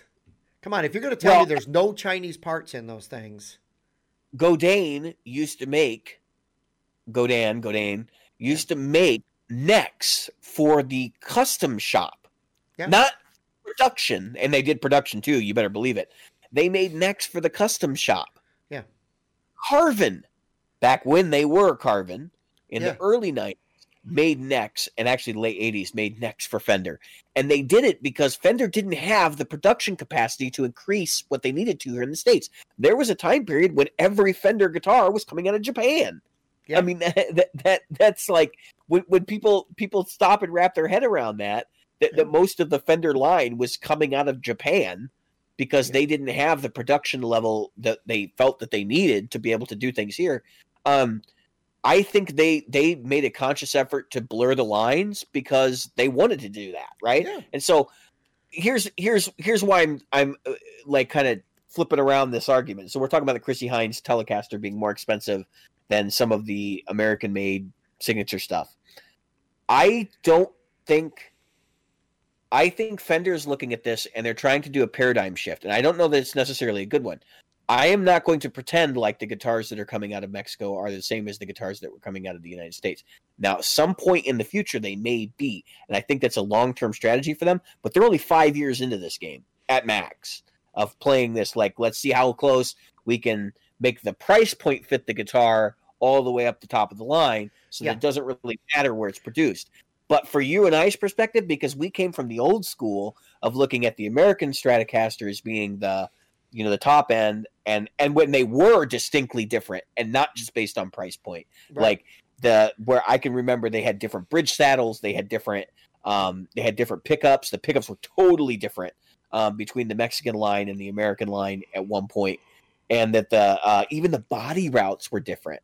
Oh yeah. Like that's a distinction. That was a huge distinction. Like you knew that if you got a made in America, it had a swimming pool route. You could put a humbucker in there automatically. But if you got a made in Mexico, the wrapped the rolled fingerboard edges on that when they did that in the late '90s was like, that's totally different than what Mexico was coming out, and they were the way that they always were, and in a lot of ways, the Mexican Strats ended up being more traditional than what the U.S. ones are, and it's not. I want to stress this is not an issue, but it's because of those distinctions that there is a bias towards one or the other, where we care about the price, and the reality is, the only thing for them that sets the price is what the market is willing to pay for. Right, what the market will bear. Right, and if you take, let's take the Chrissie Hynde or the Jason Isbell for example. Those are the two new lines. Jason Isbell's coming out at $1,500. The Chrissie Hynde is coming out $1,400. If I'm Fender and I'm putting out these guitars, and I want to be able to produce this guitar at a price point where I think people will buy it, right? And this is what you were talking about earlier. I need to be able to get my production, parts, labor, everything else, so that I'm making enough money, one, so that my vendors are making money, two, so that Fender makes money, and three, so that I can pay Chrissie Hynde, because that she's getting some money from each one that sells. That's why they put their names on these things. And so for her to be at $1,399 for a guitar that's got premium parts, I think all they did was they went over there for labor. Same with Isabel. His guitar, it's the best they could do. Of course, they're putting in a gig bag, which I still think is ridiculous, for that cost. But anyway, they're taking his stuff there. So if we're going to talk about, is it? And you and I both know. I can tell you from personal experience, having worked in manufacturing, if something costs a half a cent more, and you can get away with saving the half cent by going to somebody else or getting a different product and still meet the standards you were looking for, you're going to save that half cent.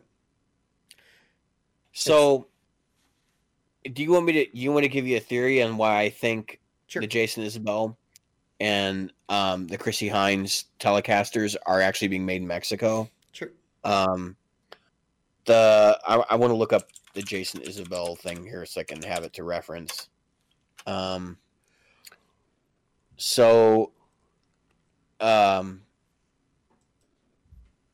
course, Jason Isbell's been around for a while. I sort of feel like the market for those bands. So Jason Isbell's 41, right? Chrissie Hynde's obviously older. But I think that I think they've done their market research, and they know that the people that are going to buy those two guitars are people that are younger and don't care as much about country of origin. Yep. And so that's why they were able to push their production down there, even though they figure the quality is probably going to be basically the same as a comparably priced USA, because they know that there are also going to be people that are like, older who will pick these guitars up off the rack and play them or whatever. They know that they have to be there, but they're not the group of people that are going to be like, that's not American. You know what I mean? It's kind of like, and if you think about it and you think about their audiences, I don't think they're the group that would be like super pissy about not being American.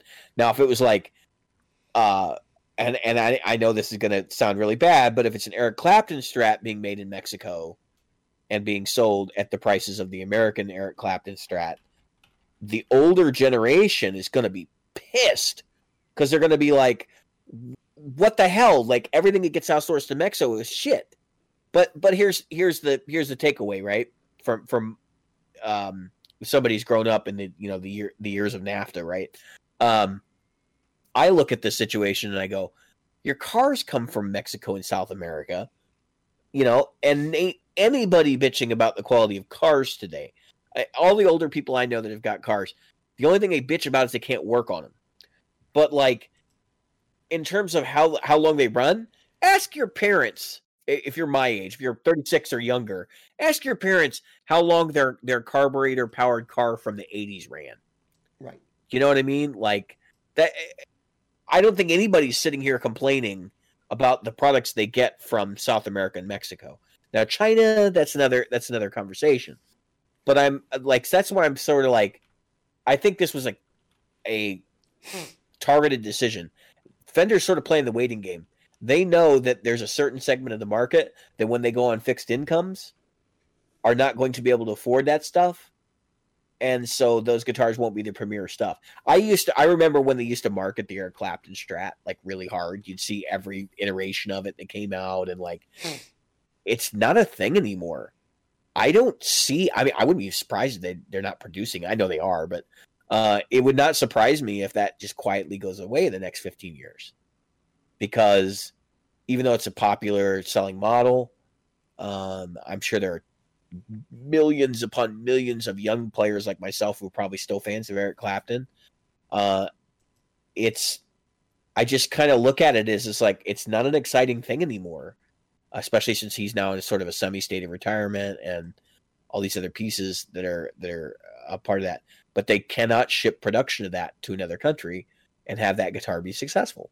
Right. Same thing with Eric Johnson. The people that are into Eric Johnson sort of know these things, and they're going to look at it and go, there's a quality gap here, even though there isn't one. Yeah. You know what I mean? Like, that's ultimately the point, is if Fender does this right and is doing this right, which I don't think they necessarily are yet, and there could be various reasons for that, we shouldn't know. We shouldn't care. Right. And that's ultimately what it is, right? Yeah. I'm not a big fan of Fender. I'm not a big fan of either of the twos. The big two. I can make it really clear to everybody that I don't own a Fender other than the one I bought when I was a kid that sits in a case. And I don't necessarily want to own new Fenders. I see new Fenders come out and I kind of roll my eyes and go, yeah, I mean, it's a good investment, I guess, because I'm going to get my money out of the guitar when I sell it. But I'm not like buying one to play one. I don't think they play exceptionally well or anything like that. Vintage, that's another conversation. But I mean, with new production, Fender, Gibson, they don't do shit for me, to be honest with you. And even PRS, like, I'm not sure that PRS today was the PRS it was 20 years ago. I don't know. I would have to go play a bunch of old ones because that's something. So like, that's something that's worth discussing. People buying old vintage guitars. I think right now, if you want something vintage that's really good, go buy a 1990s PRS. Let's talk about the elephant, and then we're going to talk about your guitars. Yeah.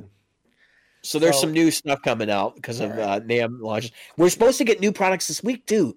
They're still saying, like, even though, because like the NAMM week was last week, there's going to be more stuff announced between now and the end of January. So here's the line 6. I'm going to blow this up so big it covers our faces for a minute. Here's the. It won't be hard. Yeah. So here's the line 6 product that people were asking for, apparently. Yeah, I got to be honest with you. Okay, this is not targeted at the people that wanted the Stomp for what the Stomp was. Small form factor, simple buttons, stick it on the thing. That is not who they're for. They're targeting people like me who were like, I can't use this effing thing because it's only got 3 buttons and it's too small. I'd rather have this for my board because now I can take just this. I don't need another pedal. I'll just take this. And so this, I'll put my wah on it and I fire this up and I'm done. And I think that it targets someone like me, but doesn't target, because I want something better than a Pod. What's the new Pod Go? I want something Pod Go. Higher end than the Pod Go, a little more quality, a little more punch in the face, a little more processing power, a little more of this, a little more of that. But still has the Stomp engine, and they're targeting me, who would have bought a Stomp but would have had to buy a MIDI pedal. I think that's who they're targeting. I could be wrong. There is a group of people that were saying that I need more control. I need actually, it's the same group of people who are saying that the HX Stomp should replace the Helix LT. It should have all of the processing power of the big guy, no expression pedal with more buttons. That's it. And it's at a lower price point. That's what this is. Well, this isn't the same thing though. So the LT has all the processing power of the big guy. Yeah. The Stomp does not. It has 1 processor, not 2. So therefore you only get 1 line you can arrange things in. And you only get 8 blocks, I think it is. Yeah. All right. So I'm gonna call it like I see it, call a spade a spade. That is an ugly freaking product. It looks ugly. Like, I never thought I would look at a guitar pedal and say that, but like, just looking at the way it's laid out, it's just wrong. It doesn't look like it should. And I don't know whether it's because it's so lopsided and the button distance is what it is, but it just looks wrong. I don't know how people are going to perceive this product when they look at it visually, but for me, it looks like it needs to go back to the art department. And I know what it is, right? So they had this original case, and they probably just extended the idea. I think what this should have been, and I'm going to be brutally honest, they should have made a foot controller, a MIDI foot controller that actually like butts right up against the unit with a very small patch cable. Maybe it's a solid patch cable. Maybe it's just a piece of metal or aluminum that wedged on there is for people who had an HX Stomp. And here's why. This is $750 for 6 fucking buttons. That's all it is. We looked at it, a friend of mine who actually has an HX Stomp, and we went, he immediately goes, well, maybe it's got more ins and outs. No more ins and outs. Maybe it's got more software features. No, it's an HX Stomp with more buttons. This was so like don't get me wrong, right? Buttons are expensive. Like the switches that they put on these things, because I'm sure the capacitive switches, right, they're not cheap. And I'm looking at this unit and I'm going, guys, we didn't need this. I'm kind of like looking at from the perspective of maybe even just a little tag strip with 3 other buttons with the LEDs that communicated with the existing Helix would have been nice. I don't think they necessarily needed to put was it 4 buttons or is it 4 buttons or 6 buttons that they added? Is it 4? 5. Is it 5? Because I'm not looking at the picture, so I couldn't remember if it was 4, 5, or 6. The 2 biggest omissions for me on this product, which immediately just kill it. No XLR. What the hell were they thinking? They got this big ass new case, and I can tell you right now, if you've ever worked in computers, you know that the damn board and everything that's in this unit is maybe like an extra inch longer with a daughter cable for the extra foot switches, and it's like there's probably nothing underneath them. Which is why I'm sitting here kind of scratching my head and going, why didn't you use the extra real estate in the pedal to put a damn XLR plug on it?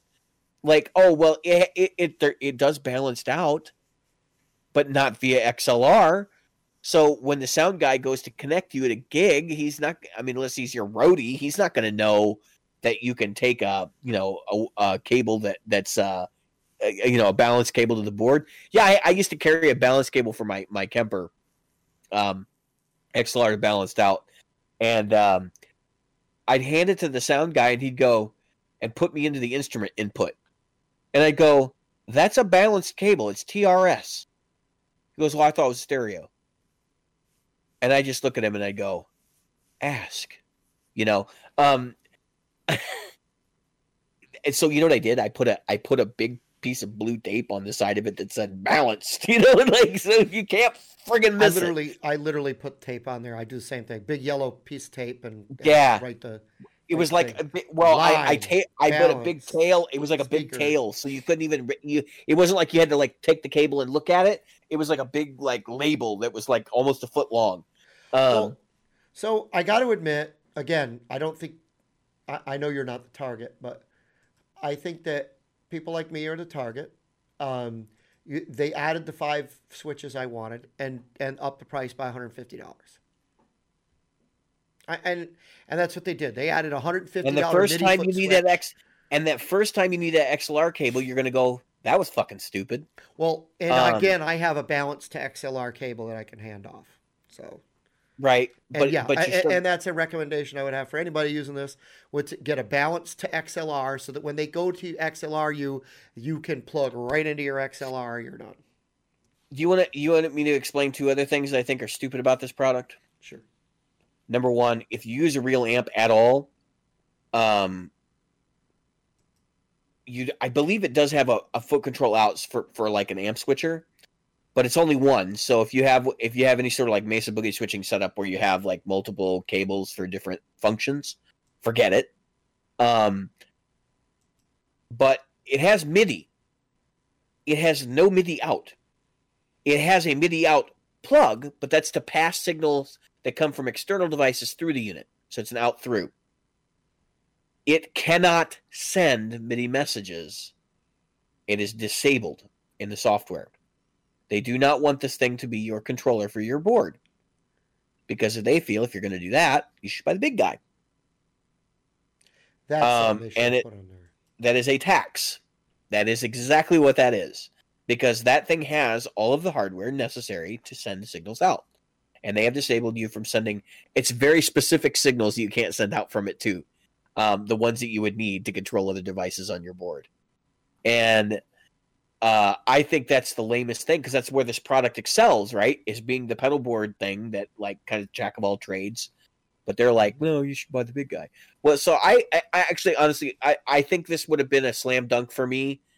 And I wouldn't be having this conversation if it was basically an LT without the foot controller, because it has all the same ins and outs as the big guy. It's a smaller form factor.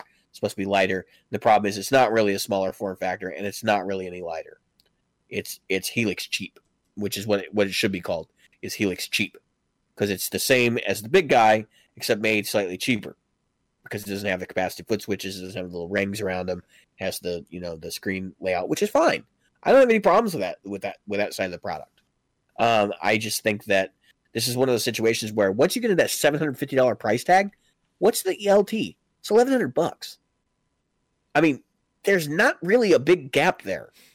And I kind of what I told somebody was, I guess we're not getting Helix 2 this year, because my thought was we would see Helix 2 at Summer NAMM.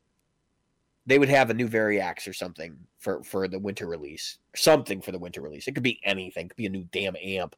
And then I figured going into the summer would be Helix 2, and then starting to swap out all the products in the line, over the next year or two. Yep. It looks to me like if they do that now, they're going to piss a lot of people off. Oh, yeah. This would not be a good time. And they're behind now. So here's why this is why I was thinking that was going to happen, because since the Helix debuted, you had the Axe Effects upgrade twice, Yep.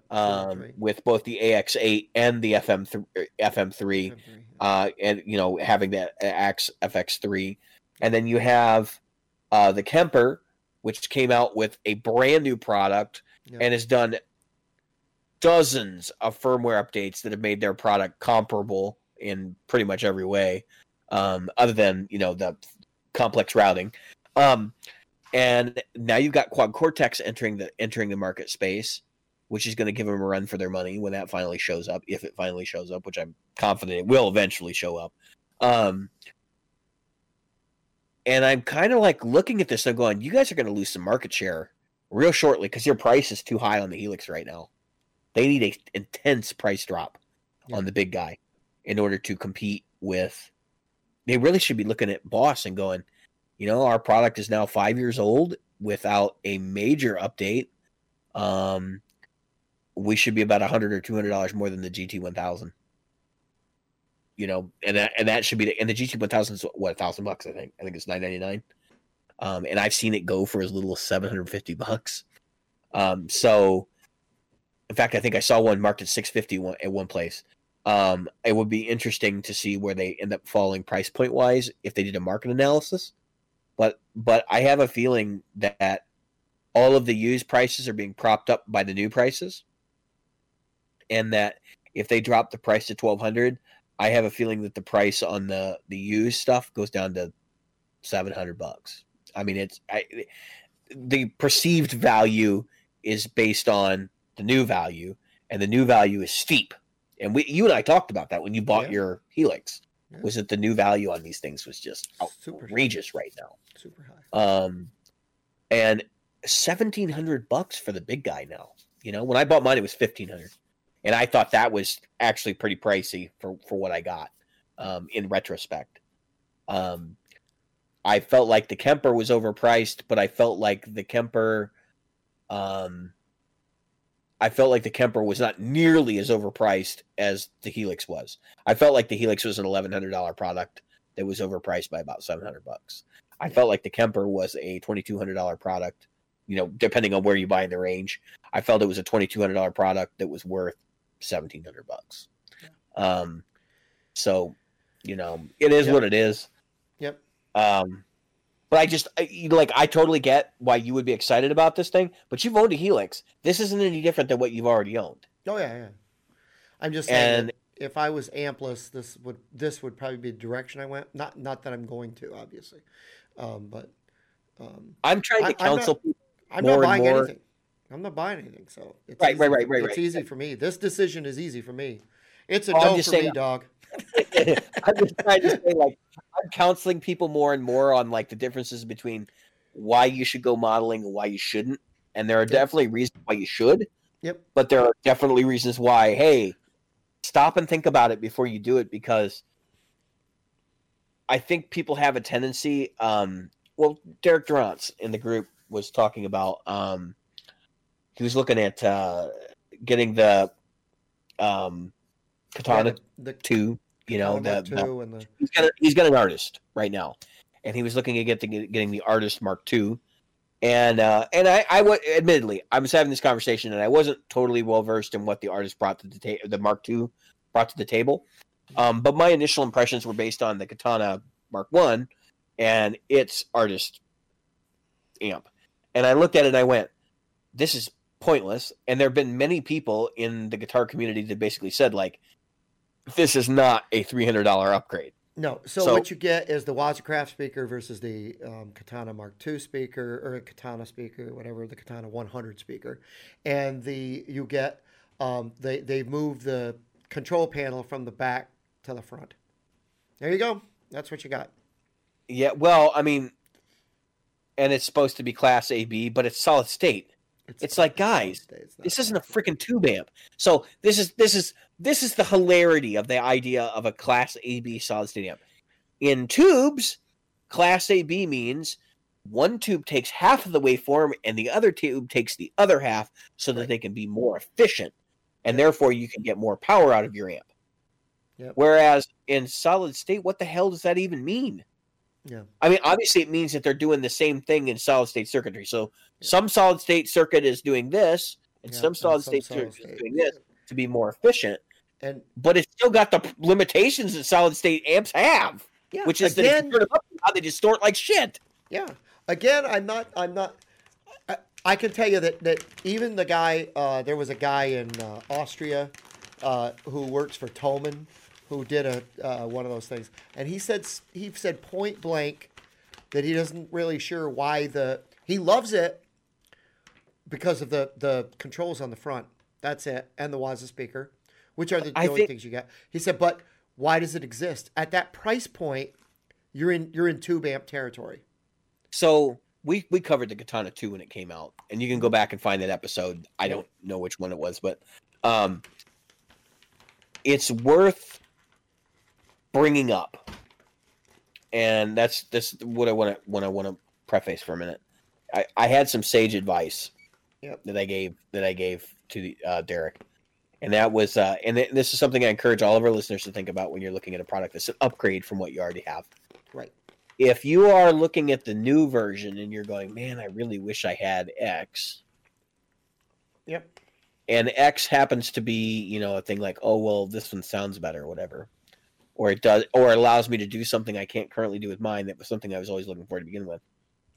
I encourage people to take a step back from the product because they obviously are looking at the new one with some disdain for the old one. In other words, and I think what I told him was like, if you're looking at the new one, you clearly don't like the old one. And if you're worried about, and actually, if you're worried about tweakability, which was part of the conversation, because he didn't like having to connect to his computer, if you want the new one because it's more tweakable and you feel like you need that tweakability, ask yourself the question, is there a product that can do it without having to have the tweakability? Right. Because I find that especially with modeling products, people will run at the new one so fast because it's like, well, it's going to let me get closer to what I'm looking for. Then ask yourself, are you getting what you're looking for out of the current product? Because if you're not, don't just look at modelers. Stop, take a step back. Because I'll let's take over a second. But here's the example. So I had somebody I was talking to a while back. They said, I want the best plexi sound I can get out of the Helix. And I go, well, is that like your main thing? Like, what are you playing? They're like, yeah, that's what I do. And I said, then maybe just sell your Helix and get a plexi. Like, if you don't care about anything else and you're pissed because that's the sound you're after and you're having trouble getting it, you have the wrong product. You don't buy a modeler to do one specific thing in a very specific way. That's why you buy the amp, right? Now, if you're buying it because I just need a close approximation of a plexi, I need a close okay, you're in the right ballpark. But if you're buying it because you're like, this is the sound I'm after and I'm really only going to use these two settings, sell it. That's why I sold the Kemper, because I realized it does so much more and I'm not going to use any of that crap because I've already basically settled on what I want. You know what I mean? Like, it just gets to this point where I want to say this in very not nice terms, but it's a circle jerk. Yeah, you're chasing your tail. Yeah. So I was in a group this week, and I said very much the same thing. This person said they had a Mustang 3, and they said they were intermediate player, really not familiar with amps and so on and so forth, and they weren't getting the tones they wanted out of it. And I said, you've got a decent amp for what you're doing.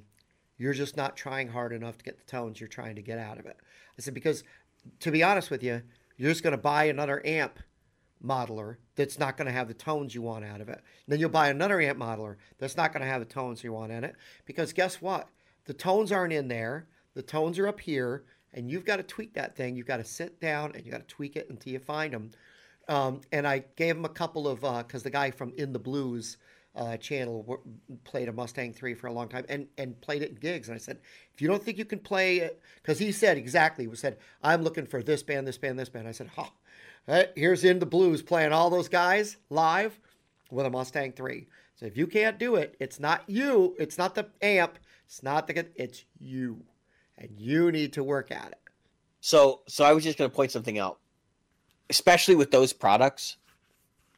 the tone doesn't just come from the equipment. It comes from here. Yep. It comes from here. Yep. And it comes from here. That's right. And if you haven't put the time and the effort into it, I don't think you can get it to sound good. No. Like, I've seen guys, and I will be brutally honest, and I would never admit this normally, because I make fun of these amps all the time, but I have seen guys play Spiders well. Mm-hmm. And it's not because the amp sounds good. It's because they figured out how to use it right. And how to facilitate their playing style through it. And they're usually the guys are usually the dude that can, plug into one of those solid state Squire amps that you get in the Strat pack and still make it work. And you're just sitting there going, how the hell are they doing that? Because the tone doesn't matter as much when you're playing right. So you want to get better tone. You're looking at the new amp that just came out, the new Katana, and I said this to Derek. I said, if you can't figure out what you're going to do, and you think you're just spending money to spend money, buy lesson material. Yep. And buy a program, and this is the important part. Buy a program that's outside your genre.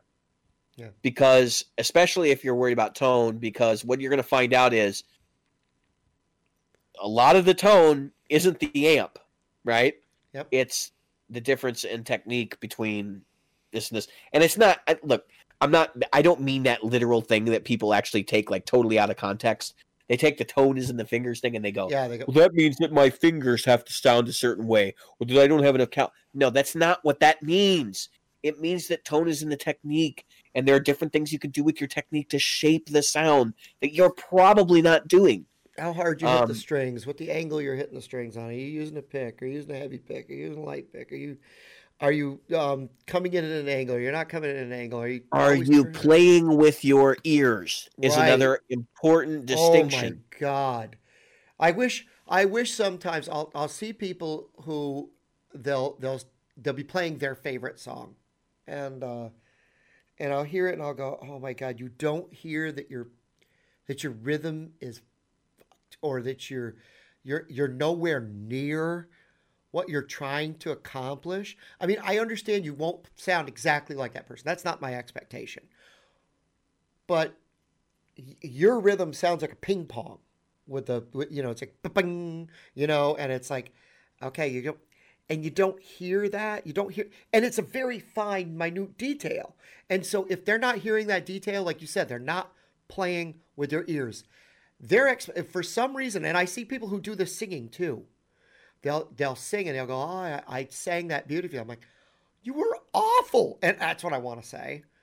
But that's not constructive. To immerse yourself in something also is a big part of that. Like so like I'm primarily a rock guitar player, right? And I go all the way to metal and I go all the way down to, blues and even some jazz. Yep. I've been getting really deep into the blues. I think we talked about this in the last episode, and playing a lot more blues. And the more I do it, the more my ears get tuned into when I suck. And I can actually hear like, oh, I missed that. Man, I really blew that chorus. Yep.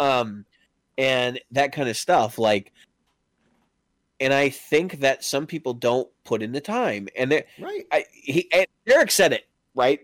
So I'm not taking this. I hope I'm not taking this out of context. But Derek said, like, maybe I'm just wanting to buy something to make me a better player. And you know what? Like, hey, I think a lot of people do that, though. That's right. A lot of people do that. They get so hung up on gear and like the gear's contribution to the sound that they forget, like, it's not the gear that's holding you back. Yeah, it's never. Let's be real here. The gear can hold you back, but if you're asking the question whether it's the gear or you, it's you. It's you. Okay, it's always you. Yep. Yep. And I don't want to say you like you. It's also me. It's also no, David. but I'm just saying, like if you're asking that, right? If you're asking that question, then internalize it, because chances are it's you. I have never had a moment in my playing career where I thought about the gear in that regard.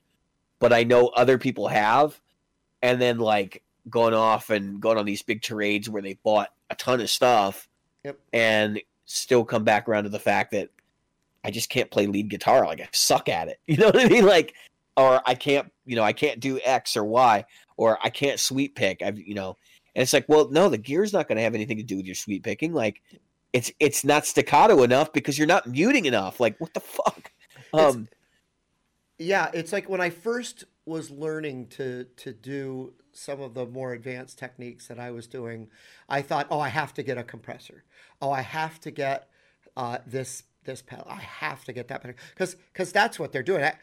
I was thinking that must be what I'm lacking. Like that's must be what I don't do. And sometimes you're listening to these guys and you don't realize how supernatural they actually are until you try to do it, and you're like, oh, it's clearly because he's got a 1968 Super Lead Plexi with a Variac. You know what I mean? Like, to use the Van Halen example. Yeah, and then you see her sit down, and she's like on an acoustic guitar, and you go, okay, that wasn't it.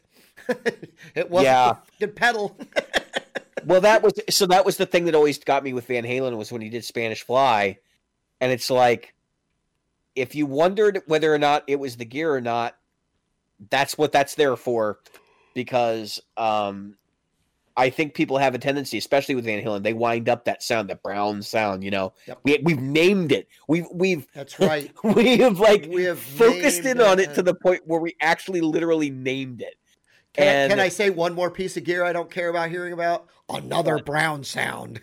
Just don't care. I mean that's like the marketing hype slogan bullshit that every single device uses.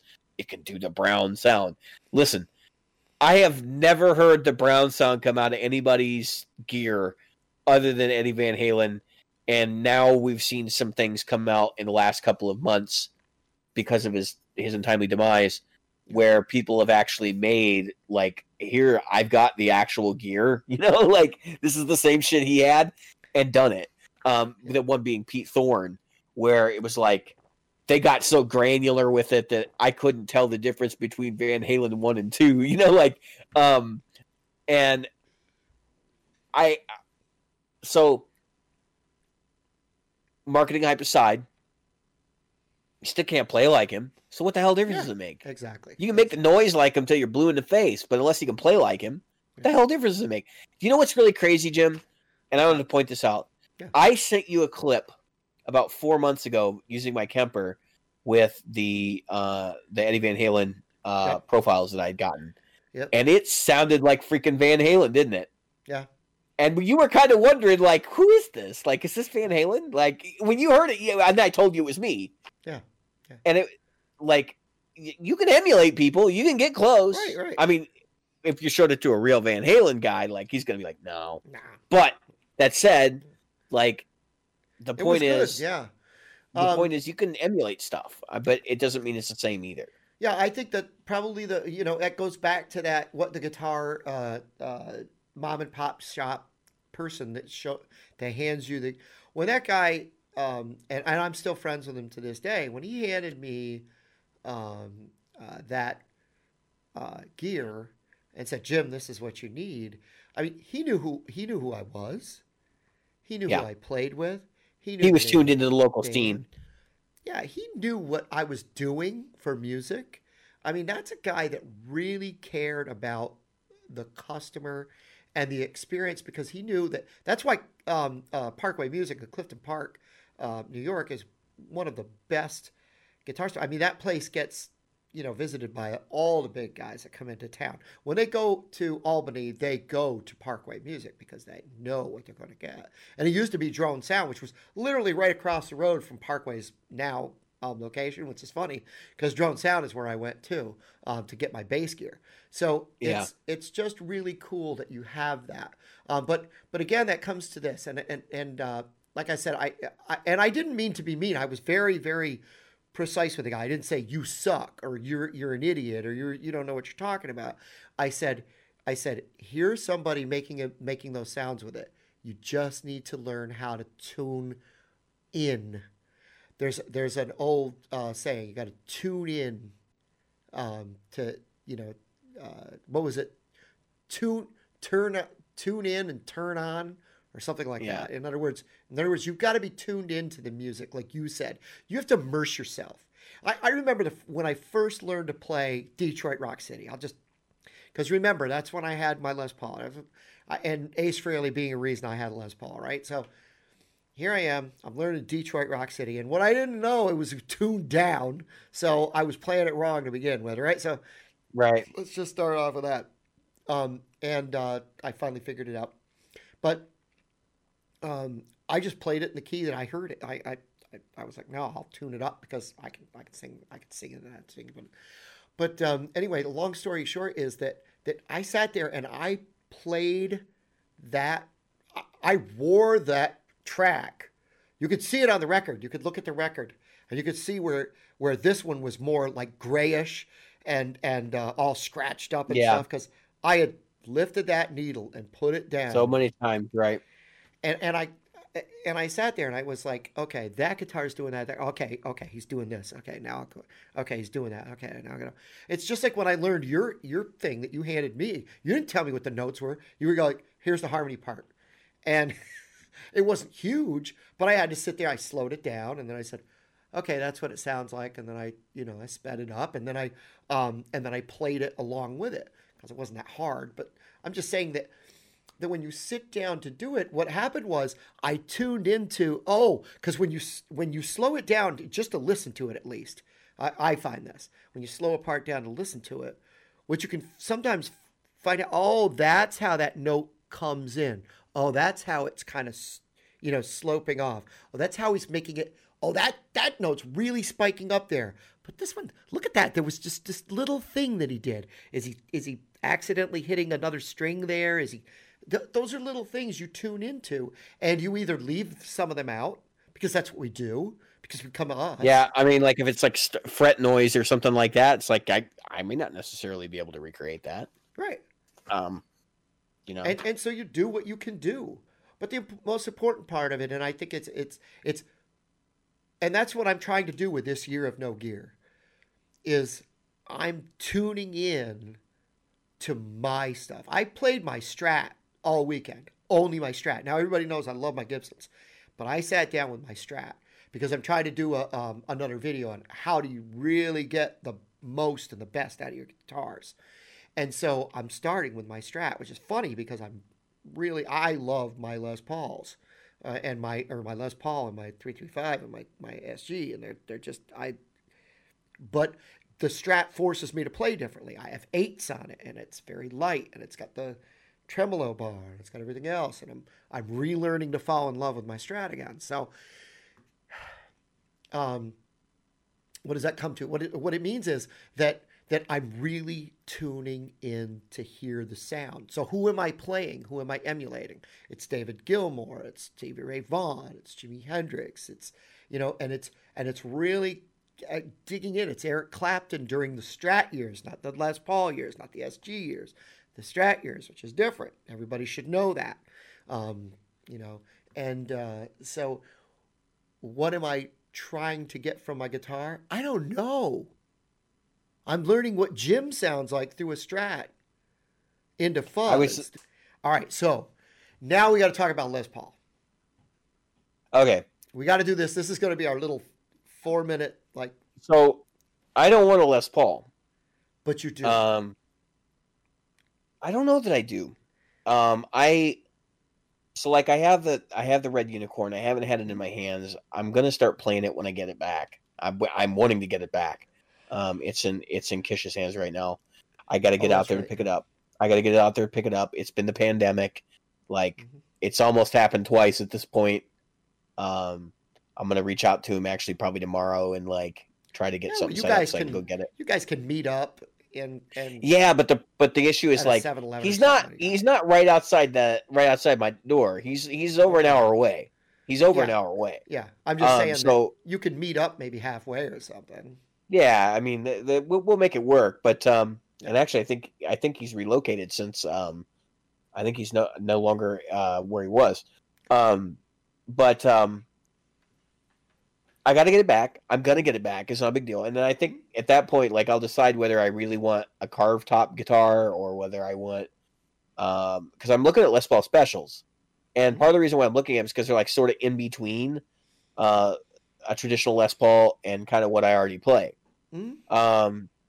And it's just a thing that I'm going to look at when I go to buy guitars. I didn't want that to get taken out of context as I want a Les Paul.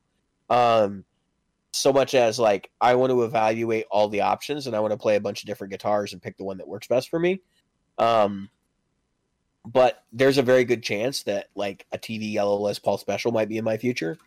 I think they're really cool looking guitars. I don't like the current production one. I don't like that they're rosewood necked and like it's a real light rosewood. But you know, most people don't think about a Les Paul with dots as a Les Paul, or a Les Paul that's not bound as a Les Paul. I do want a 2 pickup model, so I don't want to go Melody Maker, but I want to be like kind of in that ballpark. And I don't mind if it's a satin finish. It's just got to be in good shape and it's got to play well. They make a 2 pickup. I should say they made a 2 pickup Melody Maker. The Melody Maker is just the smaller headstock. It's got a instead of doing the smaller, narrower headstock. It's also a thinner body. Yeah, even in the special, it's really really nice. I mean, a lot of people like it. I'm not a Melody Maker person, but Joan Jett had a Melody Maker, and in the late both types. In the late '90s, before they started doing the fadeds, the Les Paul Special was basically just a flat top Les Paul, which had humbuckers in it, you know, or P90s. And I don't know that I think the Special goes back further than that because I know there was the SG Special and all these different guitars over the years. But I can remember a lot of guys playing Les Paul Specials in the late 90s, early 2000s and being like really excited about them. And I just remember them being like, I remember looking at one, that's not a real Les Paul, it's a flat top. And we actually called them flat tops. Yeah. Which is funny because it's an acoustic guitar thing. But and thinking like, why would anybody do that? But then I saw Bob Marley preferred them, and I saw which listen, I ain't looking at Bob Marley for his guitar playing. Let's make it real clear. But I'm just like looking at it and I'm going, you know, these did find their way into other people's hands. Here's the stupid part, and this is the part that I'm going to admit on the show here for everybody to laugh about. Part of the reason why I'm looking at Les Paul Specials is because I didn't get along with the way that the SG, where the strap was at. And it wasn't because of the neck dive. Immediately when somebody says that, they think, you didn't like the neck dive. No, I don't sit with the guitar on my leg. I usually sit classical style because that's just a style of guitar I play. And where that pin is at, when you sit classical with one, it hits you right in the abdomen. Yeah. And it can get really annoying. Yeah. And so I'm like, it's not what I want to do. I want to find a guitar where the strap mounts on the ends of the guitar.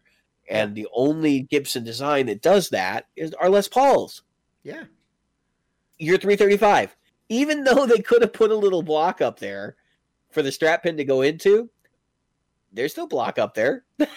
You know, the wings don't have a block in it. The 335 and the SG have exactly the same pin location. 335, SG, 175. Yep. The Flying V as well, I think. Yep. The Explorer has one on the end, I think. I don't think it's on the back. But most of their guitars they produce have the neck heel. Where the heel is at. Now, it's not a heel, but it's the joint. Yeah, there's a screw that goes in there. Not the Explorer, the oh come on, I had one. It's the one that's offset like the Explorer. It's the other one. Why can't I think of it? Oh, the Firebird. Firebird has it. And the reverse Firebird. Yep, they have it in the same spot as these. So yeah, I can understand. You know, so if you're, you know, here's my thing, and of course you find your voice in a guitar. I honestly think that. I would not doubt that in a million years. And as far as you go, you know, you do you. As far I hate the specials. I hate not the specials. I'm sorry. Is it specials? The flat Les Pauls. Yeah. So specials are flat. And I think the studios at one point were flat too, weren't they? Yeah, I think in the beginning they put a carved top later. Yeah, I know they when they got the carved top, like most of them have been produced with a carved top. You don't see them with flat very often if they did that way. Yeah, and I think, and the reason I don't like them, and it's totally me. It's nobody, you know. I I don't want to put anybody else, I don't like them because we get them in the store, the ones you're talking about, and the guys drool over them. They're like, oh my God, I can't believe, I can't believe they got this guitar. And this guitar is the greatest. I love these and blah, blah, blah. And I'm like, it's a fucking SG in Les Paul shape. That's what it is to me. But then again, and that's really what it is. I mean, come on, they lightened up the thing. They make it a little thinner. But anybody who plays Melody Makers and stuff, it's basically the same damn thing, except it doesn't have that stupid narrow headstock. Yeah, exactly. The Special doesn't have the narrow headstock. It's just a Melody Maker with a nicer headstock. I think P90 Special would be right up your alley. I really do. So I got P90s from Nick coming soon, and those are going to go in that good end. I already have. Find yourself one that's a fucking player that's been beat to shit. I kind of want to get an old one, or one of those USA made Melody Makers they did in the late the early 2000s. Oh yeah, they did between like 2004 and 2010. They did Melody Makers for $400. Yeah, and they had this super thin skin finish. Everyone I've ever seen, they called it the thin skin. It looks like it's been through a war. I mean, everyone I've ever seen looks like it's been through a war. Yeah, I've heard they weren't great guitars, but as a modding platform and to like rip out the to rip out the frets and do whatever you want to it. That's the other thing. It's like I can't fathom buying a $2,500 guitar with nickel frets nowadays, which is what Gibson sells. And so even if I were to get a Gibson and immediately have them put stainless in it, like because of the nibs, the plastic nibs from the binding, it's going to look weird because that's not what you would expect to see on one. And I've never seen anybody do a good job at replacing those nibs. So I'm like, I'm not even going to attempt to buy one and have like Sweetwater before I even receive it, do it. I wouldn't buy a new one anyway. I don't want to buy a new one. Like, let's just make that real clear. I don't want to pay the new tax. I would rather buy one. I honestly would like to get one 20 or 30 years old.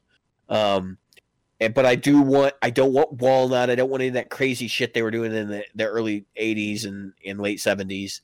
And I even thought about actually getting an honest to God, Melody Maker or, and I don't know if they did two pickup Melody Makers in the 60s and 70s. I think they might have done a run of two makers at one point, or a real Les Paul Special from 1971 or whatever. Here's a 2002 Les Paul Special, natural finish P100s, so you can replace those with P90s. Yeah, put real doggers in there, right? $889. You're at $1,000 or under with the P90 style. For a few of these, you're right around $1,000, and you could probably offer $1,000 on any of these that have got the P90s in them by the looks of it. What year was that? That's a 2002. There's a 2001. That's for a special. Les Paul Special, 2001, $925. That's what the guy's asking. I'm sure you could go with that. Let's see. $1,200 pre-owned 2001 Les Paul P100s. $1,200 2000 green. I mean, so you've got them in here. They're in there. I don't know what some of these people are thinking when they're putting them up for $2,000. They're fucking high. Nobody's going to pay that kind of money for those. Here's one in Roanoke. It's a 1965 Gibson Melody Maker D. Okay. And it's only $1,800. Yeah, the Melody Makers even, yeah. I mean, they don't. Well, I would consider one. Like, yeah. I just don't know that I would do this without having somebody like Nick Bongers, who's an expert in old Gibsons, to go look at it with me. I was gonna say, because I can drive up there too. Roanoke's not that far from. I'm not buying anything right now anyway, but I just to evaluate a guitar, and I know those aren't P90s. Right, so get the Melody Maker D has something else. Yes, and I'm not gonna buy one and bastardize it. I mean, that's a vintage guitar. That's not something I really want to do. But there are melody makers with the Dog Ear P90 and stuff like the original ones that you can get. Yeah, but if you buy one from, let's say, the '90s, let me switch to the '90s. So if I get one from the 1990s, okay, here we go. You're at $1,000 and under, 1998, 1998. Well, and those prices are high because those guitars were new for that much money, and they're not desirable. No, and I would offer a lot less than that. I would offer like $600 on these things. I think between $650 and $800 is appropriate, depending on the model and what kind of condition it's in. But like so here, when they did that run of melody makers from in like 2003 to 2006, I mean you can get those guitars now for about what they were new. This one says $700. Ain't nobody buying these guitars for $700. They're out of their mind. There's only one listed right now, which is why they think they're getting $700 for it. The effed up thing about these things is that people think that the '70s ones are suddenly this guitar that's, oh my god. It's no, I have no desire. Like if I went to go look for a real Les Paul, I'd probably go down to Chicago Music Exchange and play a bunch of '70s ones and pick a good one. That's right. Because there are good '70s models. That's right. But the reality is, not as most of them are not good. No, most of the ones from the '70s were not good. They were made out of sandwich bodies, and you'd have to find an early, like right when they came back out. Yep. So like what is it, 65? I think is when they started showing up again. Between 65 and 72 or 73 is probably where you'd want to be. I don't think I would want. And even if you go to mini humbuckers, and I think 73 has mini humbuckers. Yeah. I think that mini humbuckers is a very specific thing, but I think that you could find a guitar with mini humbuckers that sounds really cool. I just don't know that that's really where I want to go because so to be honest with you, part of this is because I played Nick's Melody Maker, and I've played his SG Special or SG Junior. SG Junior. And I liked them both a lot. And the Dog Ear P90 thing was really cool, and I think that I would like to have something similar in my catalog. I was never a sucker for one pickup guitars or anything. I still think I'd like to have a second pickup, but I come back to the fact that those guitars were both like great for the money. Here's a satin yellow Melody Maker from 2014, P90s, $750. Okay. I mean, that's doable. If that ends up being the thing I want to do, then it's doable. Yeah. And there's one at least right now, I think, down at Chicago Music Exchange from the 90s. And so these will be desirable. They'll be easy to come by when I want to go look. Yep. I'll be able to play a couple and decide if that's something I want to do. Exactly. Yeah. I was kind of hoping, like, I'm kind of thinking, like, I might actually buy, like, an old Junior or something. I don't want anything freaking complicated. Here's I think for $500. Another one for $550. You're in the $500 to $600 range if you look in the So here's a 98. 2000s. Here's a 98 special Heritage Charity with P90s locally. Yep. I make a drive down to this place. It's $1,000. Yeah. And you know that if I show up, I can probably get it cheaper. Oh yeah. And I don't mind if they got battle scars. That's not a problem for me. Well, it's just got to have some fretware. It's got to have some fretware left. It says a disclosure, Nick on front body. I don't care. Like, I mean, it's a pretty significant. I'm looking at it. There's no way they're gonna get $9.99 for this. But I'm kind of looking at it. I'm like, fuck it. It doesn't matter to me. I mean, I'm gonna play it, and I'm gonna play it until it breaks. Like that's basically what I do with guitars anyway, if I like them. So, but that said, like from Arizona. There's a ton of other. I don't want to get our listeners thinking like this is where I'm going. There's a ton of other guitars I'd be really interested in owning right now. Yep. I have talked about getting a Gibson, or not Gibson, another G&L Skyhawk, and getting it with a humbucker in the bridge, and I don't know what I get in the neck, and that would be a custom guitar at that point. But like that's something that I'd been thinking about. Like that would be interesting. and do it with, stainless steel frets and, get a nice color and that kind of stuff. Yeah. And I really think that at some point that might happen. But and then, of course, I'm still looking at Music Man, which, by the way, I wanted to mention Music Man, the model I'm looking at is the Cutlass, which I played on the show. I played, months ago. We talked about on the show. The Cutlass is a cool guitar, and it was great when they had like a ton of different finishes available. Mm-hmm. If what the website says is true, they're only offering that in 2 finishes now. They went down from like 13 finishes or something to 2. Wow. And one of them's a burst, and I think the other one's like black or something. Thanks. And I was like, is there really no market for this guitar? Is that what's going on here? So I don't know. I think that maybe they're closing out. They don't want to announce new finishes until the other ones are gone. No. And there's a bunch sitting at dealers or something. Could be. That may be another guitar that, because they have the RS model, which has the humbucker and the bridge. Mm-hmm. That might work for me. I don't know. I haven't decided like what I want to pursue. There's a lot of different options for me, and I might even look at some 90s era PRS stuff. Yeah. Find a USA Mira, Oh yeah. Or something like that. The Mira is a great guitar. I mean, yeah. Well, I mean, they don't have anything. They did do the Santana SE with soap bars. I think that was the only guitar they've done with P90s. Yep. And that would be a cool guitar, even though they're dirt cheap. I mean, that's super cheap. That's chunk change. You could roll into one of those for $300. Yeah, I was just gonna say, I can't imagine those guitars going for much more than. No, I mean, not the early ones. Yeah. Yeah. With the big old SE and the freaking thing. No. Yeah, well, I don't care about that. I mean, no, I'm just saying because. Yeah, we're right. No, I got you. Yeah. Dude, you wouldn't believe it. Those guitars are going for $500 now. You're kidding me. The older. Yeah, that's damn near what they went for new.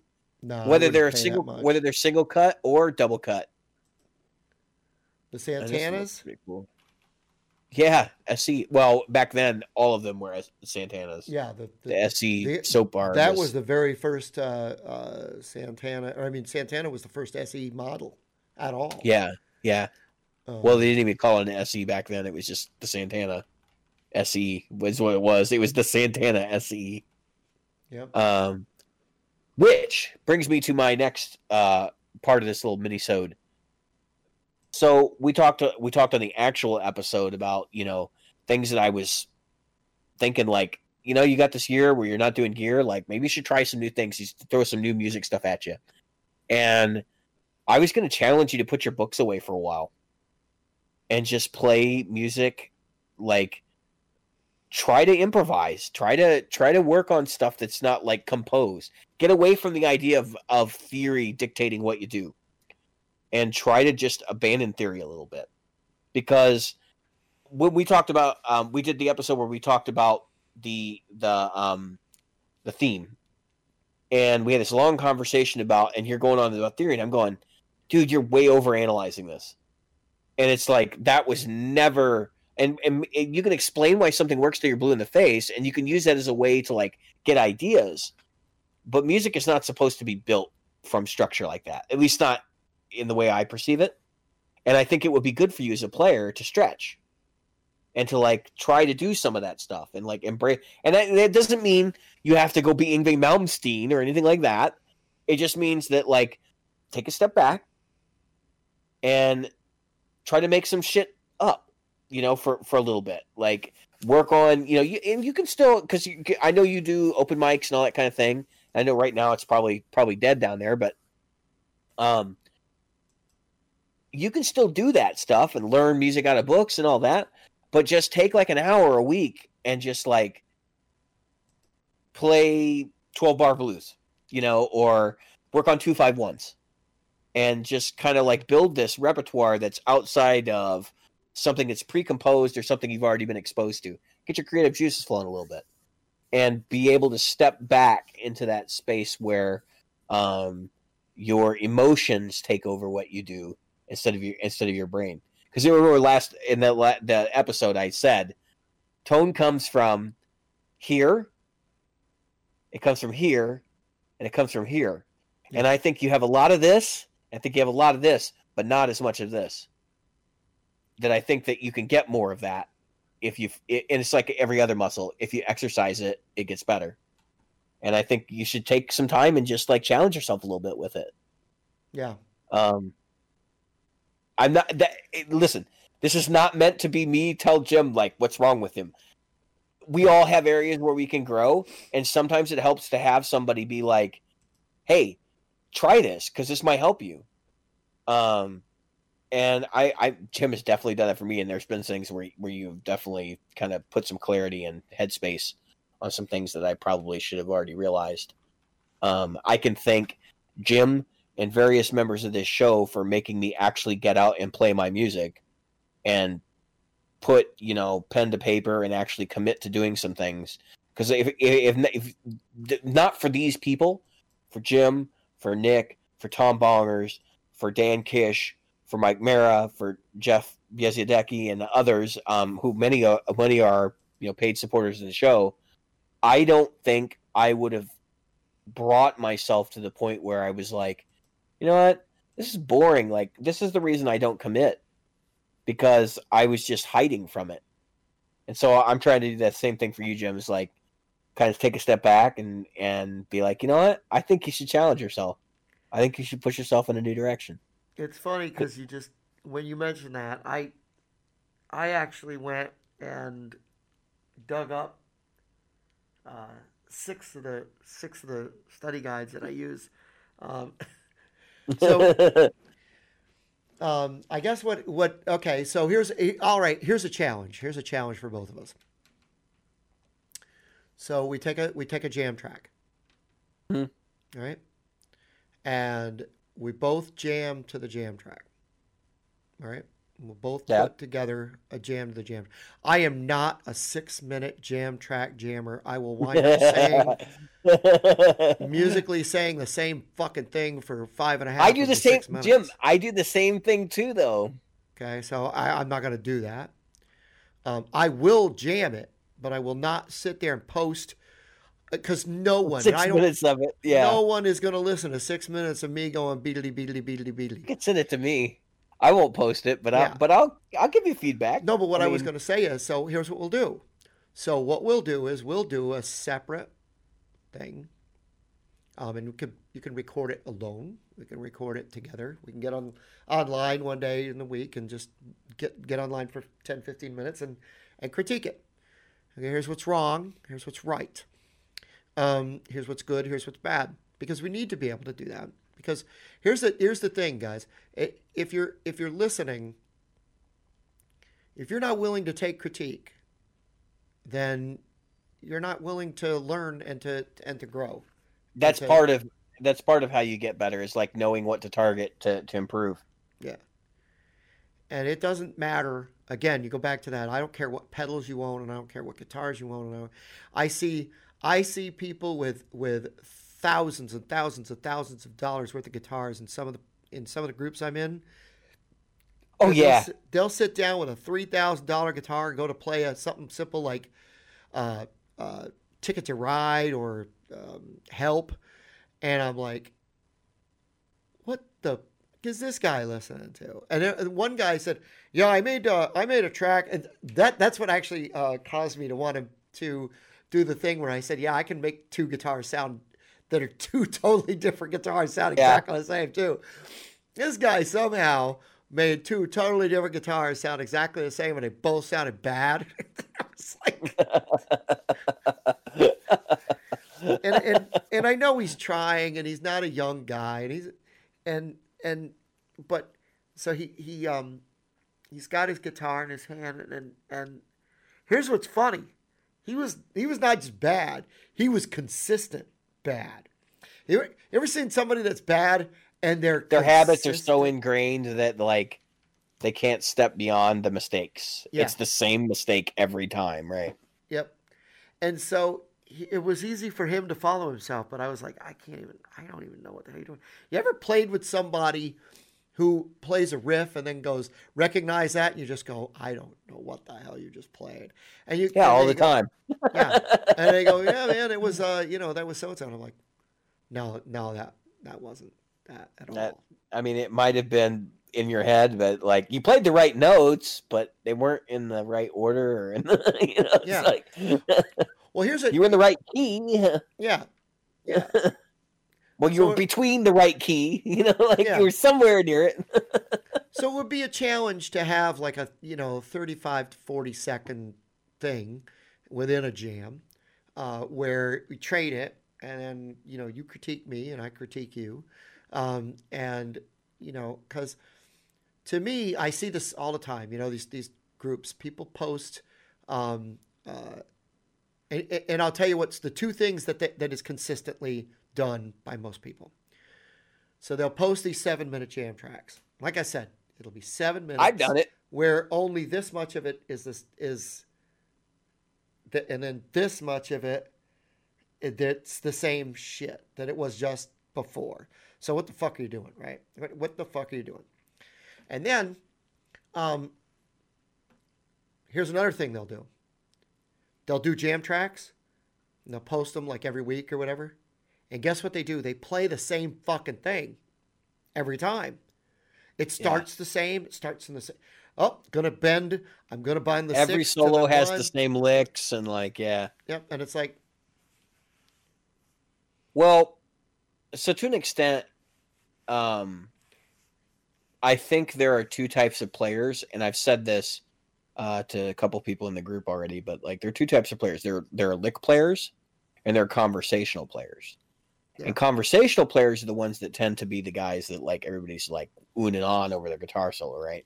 And the lick players tend to be the guys that can get through a guitar solo because they have these predetermined things that they always do. Yep. And that's what you're talking about is lick players who they only have 10 licks or 15 licks, but they use the same ones and they mix them up or whatever. Yep. And they don't even, so even if they're playing through a 12 bar, it's every time we go to the 4 chord, I'm going to do this. Yep. And it's a very specific set of things that they do. And then every time we do the turnaround, we're going to do this. And then on that last chord, we're going to do this. And, it's there's no formula. Right. And that's actually sort of why I'm suggesting this. And not that I think you need that part of it, but I think we have a tendency to rely on things as a formula. And in that case, they're using the structure to rely, on a 12 bar to rely on the formula. And I know I've been guilty of this too. And actually, Mike Mara and I have been having discussions about theory back and forth, kind of off and on, because I'm trying to understand some things I didn't understand, and kind of having these conversations. And what I'm realizing is I'm overthinking this stuff because these are things I don't really need answers to. But I'm also sort of realizing that if I pay too much attention to the structure, then I'm not saying anything. And that's where I'm okay, take a step back. I want to be conversational. And so I need to figure out how to do that. And that's going to be one of the things I fully expect that I'm going to get critiqued on in this little thing. But that's sort of both my weak point and my strong point in the sense that I ramble and I don't do things that are statements. Right. It's a big run-on sentence. Yeah. And I need to get away from that. So that's what I'll try to do in my clip. I will try to get away from the run-on sentence. I will try to get away from formulaic, hey, on the one I'm going to use this particular scale, and on the, the 4 and the 5, I'm going to try to talk through everything, and try to be conversational. Actually, I think personally, Jim, this is probably not going to be the best test for me because I'm going to actually, and I'm probably going to do this anyway, I'm going to put more comping into it, I think, than I do the lead work, because I think that's where I need the most work, the most critique is okay, how do I improve my rhythm playing? And that's what I worked on all day today. When I wasn't, I did a live stream this afternoon on Twitch, but when I wasn't doing that, I was playing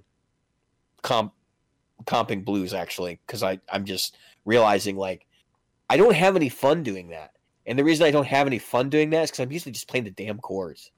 Like, I need to come up with a style and borrow from greats like Jimi Hendrix and all these other, brilliant players to figure out how to make that stuff fun for me to do. Because then I won't be bored, and I won't have to have a guitar solo in every song, and I won't be trying to, like, overplay, because I'll be happy doing the other thing. Yeah. And I think it'll suit the song better. So I agree wholeheartedly. So what I'll do is I need to work on my single note stuff, but I also need to double stops is where I'm weakest. If I'm going to be completely honest with you, double stops is where I get my ass kicked every time. I'm like, am I supposed to be okay? Where am I supposed to be? Where am I supposed to be? And again, like you said, it's supposed to be. A lot of it's supposed to come from in here, but a lot of what winds up happening is if I have to go to a double stop, it goes from here to here. And then I start losing myself, and then I stay up here. It's like a musician. You ever seen somebody who reuses lyrics when they're singing? Sure. And then you know what they do? Even if they know the lyrics, they're like this. This is how they sing. So they're sitting here, and they'll be like this to the crowd. They have imagine this is an iPad, and they're like this. Yeah. The crowd sees this. I mean, it's like. But the question is, are they looking at the device or are they trying to ignore the crowd? Yeah, and I think. But if that's the question, then that's a screwed up. It's like that. When I want to ignore the crowd, I just close my eyes. But the fact is that when it comes to that, we get caught up in that. Have you ever noticed, like, you're looking at your watch and you don't even care what time it is, or you'll use Absolutely. Yeah. All the time. Yeah. It's just a way to distract yourself. It's a placeholder is what it is. It's so to fill time. Yeah. So you can find a thing. That cat almost knocked that shit over in the background. Every day. Yeah. It's a wonder he gets up there and doesn't go, ah! He's like, you don't think I haven't walked in the room with that thing knocked over? Yeah. He's like Godzilla. Or no, I'm King Kong. Well, Michonne she's not a small cat. She's a big cat. I mean, she's heavy. Yeah, you can see. She's and the vet's like, oh, she's overweight. That cat's not overweight. That cat can jump up on top of the refrigerator. That cat is not overweight. I just saw her leap right up there. Yeah, like a pow. No, that cat is not overweight. You are on crack. That is all muscle. That cat is a freaking monstrous predator. Oh yeah. But yeah, we I think we both need to work on that. I'm not going to say what song. I'm going to try to take a song that everybody knows, and I'm going to try to make my own solo over it without thinking about it. Be careful though, because then once you establish structure like that, it's hard to break out of that paradigm. Do you know what I mean? Oh yeah. But it's because I don't know the solo that well, and so. Okay. It's going to be a song that I would encourage you not to do like Comfortably Numb or something like that, because then you just fall into all the tropes. Stuck in, I would be trying to do David Gilmour stuff, and I would get mad if I didn't. And it would be at myself, not at anybody else. I would get mad at myself because I'm like, that doesn't sound like David Gilmour. Go back and do it right. I'm going to try to do some variation on 12 bar. I mean, that's where I'm headed. Yeah, I'm looking at like Santana. Or something. I'm looking at a Santana thing. It's a song that everybody knows, but I'm not really that familiar with it. I'm familiar with like the first few notes. Are you going to play Europa? No. Holy shit, no. I can play Europa. Oh, I'm sure you can. I can't play it well, but I can play it. Yeah, I saw some guys pull it off a few weeks ago at open mic, and I was like, wow, that's... All right. But I don't know it well enough to know if they fucked it up. So this is how... Remember I said that, like, this is convenient because we're talking about the Santana SE models, and, like, this plays into this. So did you watch the interview with Carlos Santana and Lee Anderton? Yes. Okay. I was like, the first time I watched the interview, I was working on something and it was going on in the background, and I was listening. I was like, Santana's crazy. Yeah. Like he's out. He's like he's out of his fucking mind. He's got to be 7 years old. He's absolutely out of his mind. He is not out of his mind. And so like when he talks about the universe speaking through you, that is exactly what I'm trying to get you to do. Yeah. And so what I have experienced these moments, both as a writer and as a player, where I'm not responsible for what's happening. I'm literally just opening up and things are coming out. And I have it happen almost every time I play with somebody that I have a good vibe with, or I have chemistry with them. All of a sudden, things start coming out that I'm like, where the hell did that come from? Yeah. And then I find myself afterwards, like, how do I do that again? And I can't. And I've talked about it on the show. I've talked about those moments where I try to get in that zone. That's what that is. That's that, that outward thing where I don't know where this agree with energy is how he coming gets from. there. I didn't agree with his recommendation to Lee. The shamanistic. I didn't actually see him as recommending people do this. What I saw was he was saying that the reason these people are doing this is because it brings them closer to a place where that's easier for them to happen. In other words, like the shaman, he says he's a shaman, right?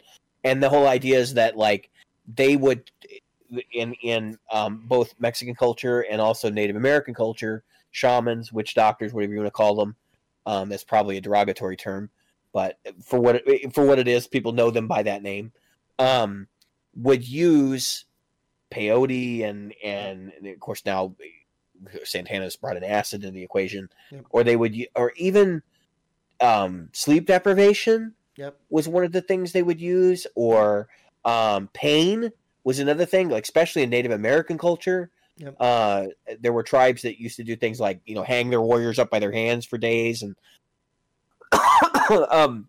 but I looked at that as he's basically saying that this is the modern equivalent of what people were doing, 200 years ago, because they felt some connection that unlocked as a result of it. Now, yes, drugs, obviously, like when you hear somebody saying, hey, you can reach these connection points by doing this, that sounds like an invitation to do it. But then the remainder of the interview, he actually mentions, he says, this is not for everyone, because clearly some people, and what he doesn't say is most people probably are not going to have a good experience utilizing something like acid and unaware of what the effects of that are. You have to know, and you have to know the risks of that kind of thing, and whether that is against your personal belief system, and all these different things come into play there. But I've told people, like, if I was ever going to do drugs, there's like two guys I would have ever considered it with, and it wouldn't be Carlos today, because Carlos today is like a different dude. I was really shocked to hear that he was still talking about LSD and mescaline and things like that. It's like, it's not such a bad thing. Because he had some dark times in his life. But him and Jimi Hendrix, the two of those guys, like, if Jimmy called me up and he's like, hey, you want to come down to the studio and sit with me under the sea and smoke a joint? I'd be like, I don't do drugs. I've never smoked a joint in my life, but I will be right there, Jimmy. Like, let me get on the plane. I'm gonna come down, hang out with you. Or like Jimmy's like, hey man, I got this good acid, and like I'd be like, once in a lifetime opportunity. This is the only time I will do this with you. Let's go. It's like you only live once, and that's one of those situations where I hope I get a pass from God if God does not if God does not approve, but I'm gonna do it. I'm sure he's fine with it. One of those, like, it was a moment of weakness, no, but realistically, like, I wouldn't want to be the guy that like looks back on his life and goes, I abstained from doing that with those, with that historic person, which was part of what made them historic. I'm not a drug user. I want to make that abundantly clear. Anybody who knows me knows I'm not a drug user. I am not. I'm deeply opposed to a lot of the people I know that do those things on a regular basis and have formed habits and gone through those sorts of situations. But there are, like, if you can draw that line in the sand, do you know what I mean? Yep. And know that this is like a specific thing for a specific time, and like there's a lot of things I could see somebody making that argument. Yeah. I don't think Carlos Santana was making that argument. Yeah. I think he was saying, like, use regularly and under the care of a doctor. It's like, okay.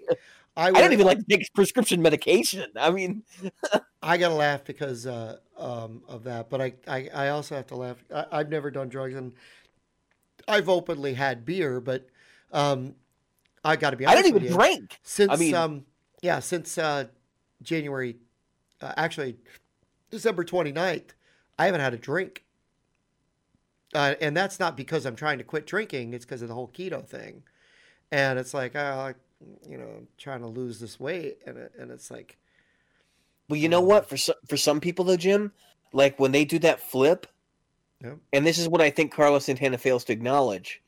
For some people, getting closer to that space where things can flow through you is actually removing something from your life. Right.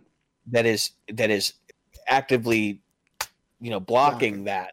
That's right. And I think for guitar players, we're really bad. We put a lot of blocks in place that don't necessarily need to be there. And I'm not talking about drugs and alcohol. The gear thing, like we do a lot of gear talk on this podcast, but we're a guitar podcast, and we have had episodes that are straight theory or whatever else, just like how to get through a gig and that kind of thing. And like, that's what I kind of want to like point out is that our core audience wants us to talk about gear more than anything else most of the time. Mm-hmm. And so that's a barrier we put up between being able to channel what we're wanting to do, right, and like what really happens. Because you heard Carlos in that interview. He talks about the head voice, the chest voice, or the upper chest voice, and then the belly voice, right? Yep. And like for him, he's broken it down. Like he's not worried about gear. Nope. Like not in that sense, not in the same way that anyone else does. No. And I can guarantee you, if you have conversations with people like Jimmy Page and some of these other visionary, and I'm not going to say all of them, because I mean, I think somebody like Clapton would have very specific ideas about what he wants, because he's a guy that's gone through a million different guitars and built, parts casters and everything else. But I mean, like somebody like Jeff Beck, he settled on the Strat, right? After years of playing other guitars. But I sort of feel like his rig is so hyper focused on a specific thing that he would have a sort of, no, it's got to have this kind of voice, and like not thinking about it in terms of, the way that other people do. Yeah. And I was shocked when Carlos talked about that, but I backed up from that interview, and I went and I kind of took a look at what I was already doing. And we've talked about it on the show. Like, I take a 50,000 foot view of what I'm doing a lot of the time, and then that's the brain, right? Yeah. And then the fingers is actually what's going on with the guitar, but the heart is, this is what I'm saying. Yeah. So I think it's just being the kind of person that can like start to pull those elements together in different ways. And maybe your 50,000 foot view is here, and this is the way that you accomplish it, and then this is obviously this is always going to be the thing that touches the instrument. But I mean, whenever I hear a jam, even a guitar, believe it or not, a guitar solo that I'm relatively familiar with, there are ones that I go, they're so great, I can't touch them. But I'm singing something in my head, and so sometimes it's the same thing, but most of the time it's different. I mean, it's not super different sometimes. I mean, obviously it's the same key, it's in a lot of things, but I'm doing something in my head. And then when I here's when I get creative. I'll step away from it. I turn it off. I'll be in the shower. I'll be jogging. I'll be walking the dog. I was just going to say, do you ever feel like the singing in your head is a crutch? Because if I'm doing, right, and let me explain my thought process here. When I do something musically, I like to take two different approaches to everything I do, and that's I call it the rule of two, which is obviously a Star Wars reference. But I stop and I think to myself, I actually don't think. I do it the way I would normally do it, and then I stop and I ask myself, what was that, and how do I do that differently? Right. And it's different every time, but it's the idea that, okay, so if I can do this two different ways, then I've made a choice. If I don't analyze it that way, I've never made a choice. And so then I don't feel like an artist about it. Do you know what I mean? Like, everything should be a choice. And if it's not a choice, then maybe we're examining it wrong. And that's why I said, so does it ever feel like a crutch where you're like, I'm singing this thing and I can translate it with my guitar? And like, I know that people sing specific ways. Like, this is where I would see that as being like kind of a crutch in the sense that you're always going to be trying to emulate the voice with the guitar. And you never look at the guitar as being able to go beyond it. No, yes and no. So yes, in that it gives me a form, a framework from which to work. Right. It gives you a melody that you can play with. Right. But there's no friggin' way I'm going to be able to do it for two reasons. Number one, my voice is limited. You know, I've only got maybe 2 octaves. Right. Right. And so I'm not going to be able to sing. I can go over 2. And show folks, if you've never heard Jim sing, Jim can actually sing like really well. Really well. Yeah, like, so, be real. Yeah, thank you. That's my that is my talent. Everybody says, "Yeah, Jim, that's what you do." But anyway, so when it gives me a form, it gives me a framework from which to work. There is no way. 2 reasons I don't want to play exactly what I sing, and that's unless that's the goal. That was the goal to begin with. Like the Jeopardy theme. I want to do the Jeopardy theme, so I know it's I do. Okay, that's this. What it does is it gives me a melody line from which to work, but I can just like anything else, I can harmonize and change the melody. But it also gives me, if I start to, like you talked about, if I start to meander, oh well, let's get back to where we were. You know what I mean? So if I'm not conversational, like, and that's the other thing that people make a mistake with when they do the 7-minute jam. Let's call it the 7-minute jam.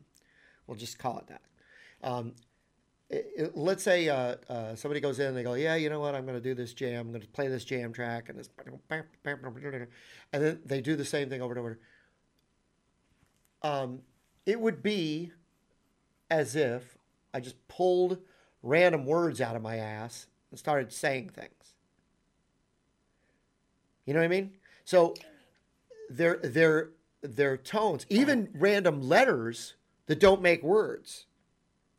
And well, this is why I'm sort of go on, but I'm gonna try to poke holes in your boat because no, I'm just saying. So instead of it like you were talking about, if they have I have a friend who everybody's like, oh man, what a good guitar player, blah, blah, blah.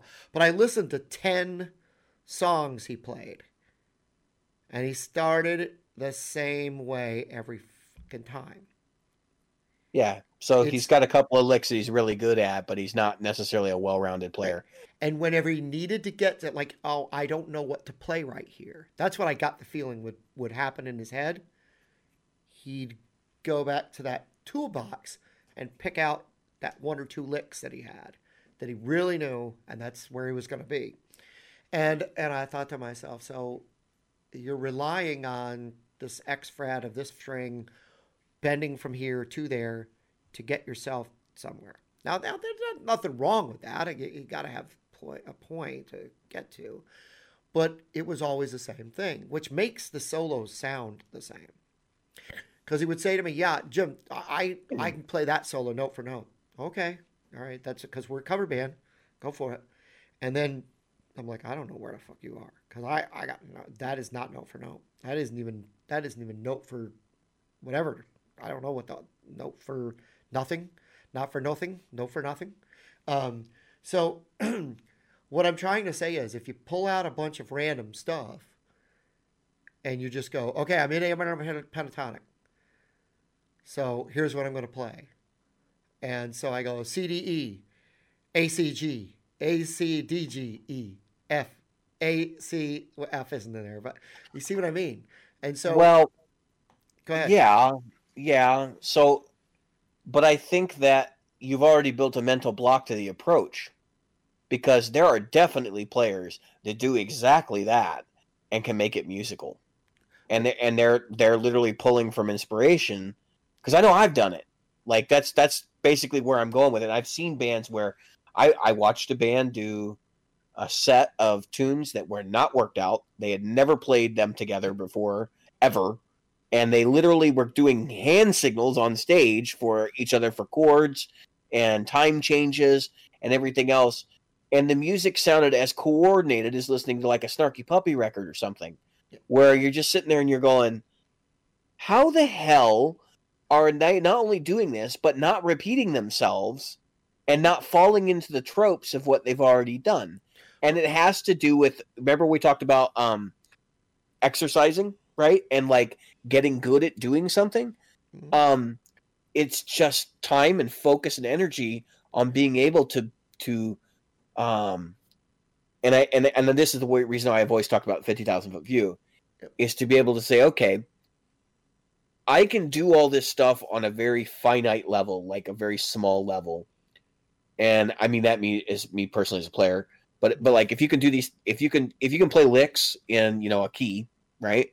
And you sort of have a couple of phrases, and you know that, you know, I can always get away with doing, you know, 5s or 4s or whatever against this. Those gives you those are the tools in the box that you have. Like you said, the guy's reiterating himself. He's using the same tools over and over. I would say his vocabulary is very limited. Okay, so if you hear those same tools coming out, he has limited vocabulary, and that's going to be a problem for him. And that would be the tool that I would say that guy needs to learn more vocabulary. He might be a good player, but in order for him to really be a good player, he has to have, that's one of the core tenets of being able to do that kind of thing. But it isn't just vocabulary, because what happens in that kind of a situation is the guy's taking the 50,000 foot view approach, and if he's structuring, like that band I saw, if they're structuring it, each individual player comes up with a solo that has like a beginning, middle, and an end, like a story. And it's, I mean, we're talking 6-minute solos or 7-minute solos. What they're doing is they have a toolbox that is so deep that they're able to step back and stand above it and say, I'm going to make a quiet part that kind of hints at this. And they're not thinking about, I'm going to specifically play this lick. It's, I'm going to make a part that does this, and then I'm going to make a part that does this, and then towards the end I'm going to switch and do this, and so they have a structure of how they're going to do it. Right. But they're building that structure on the fly. I think you misinterpret what I'm saying. I'm not saying that you don't pull from a deep toolbox that works within the structure. What I'm saying is that a lot of these players do, and it's mostly beginners, and there's nothing wrong with it. I'm just saying that this is what they wind up doing is, okay, I can write a story. You're a writer. I'm a writer. Yeah. You're a writer. When you sit down to write a story, you don't necessarily, you know what you want to write about, but you don't, if you're anything like me, and probably most writers, you don't know, you actually let the story bring you to where you're going. Yeah, to an extent. Yeah, you don't know exactly what the characters are going to say. You don't know exactly what the dialogue's going to say until you get there.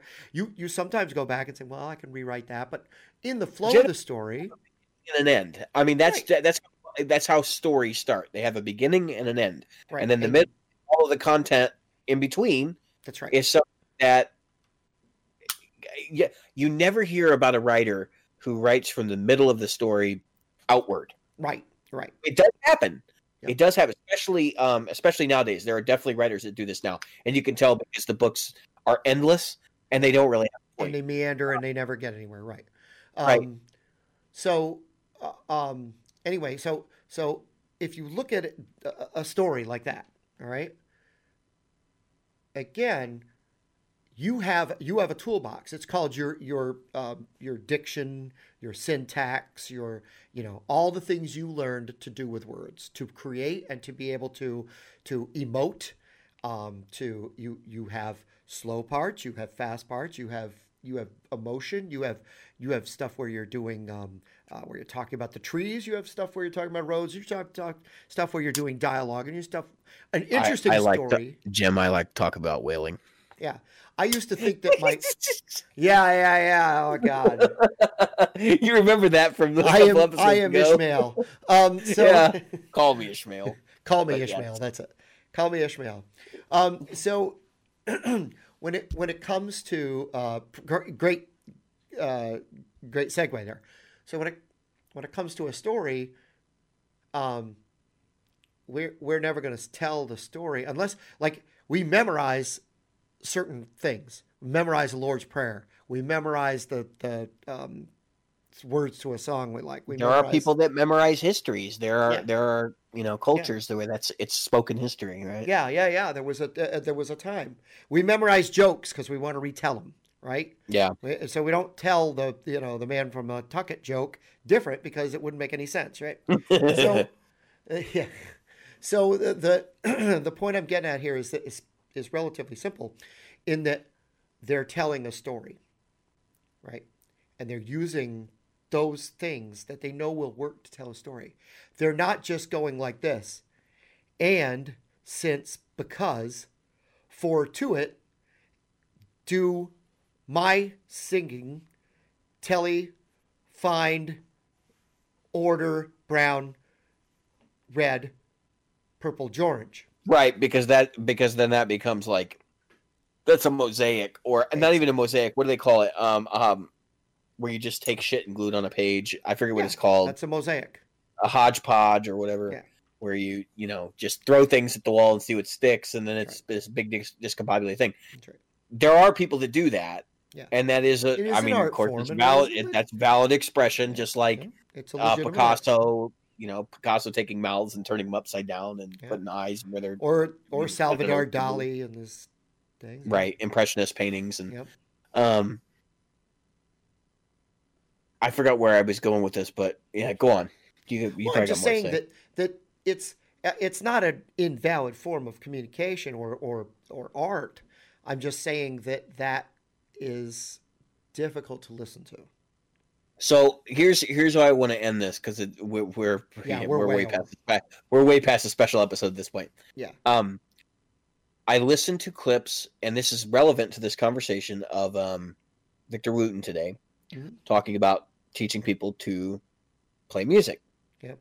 And Victor Wooten said something that I had never actually thought that I would hear anyone, especially a professional, say.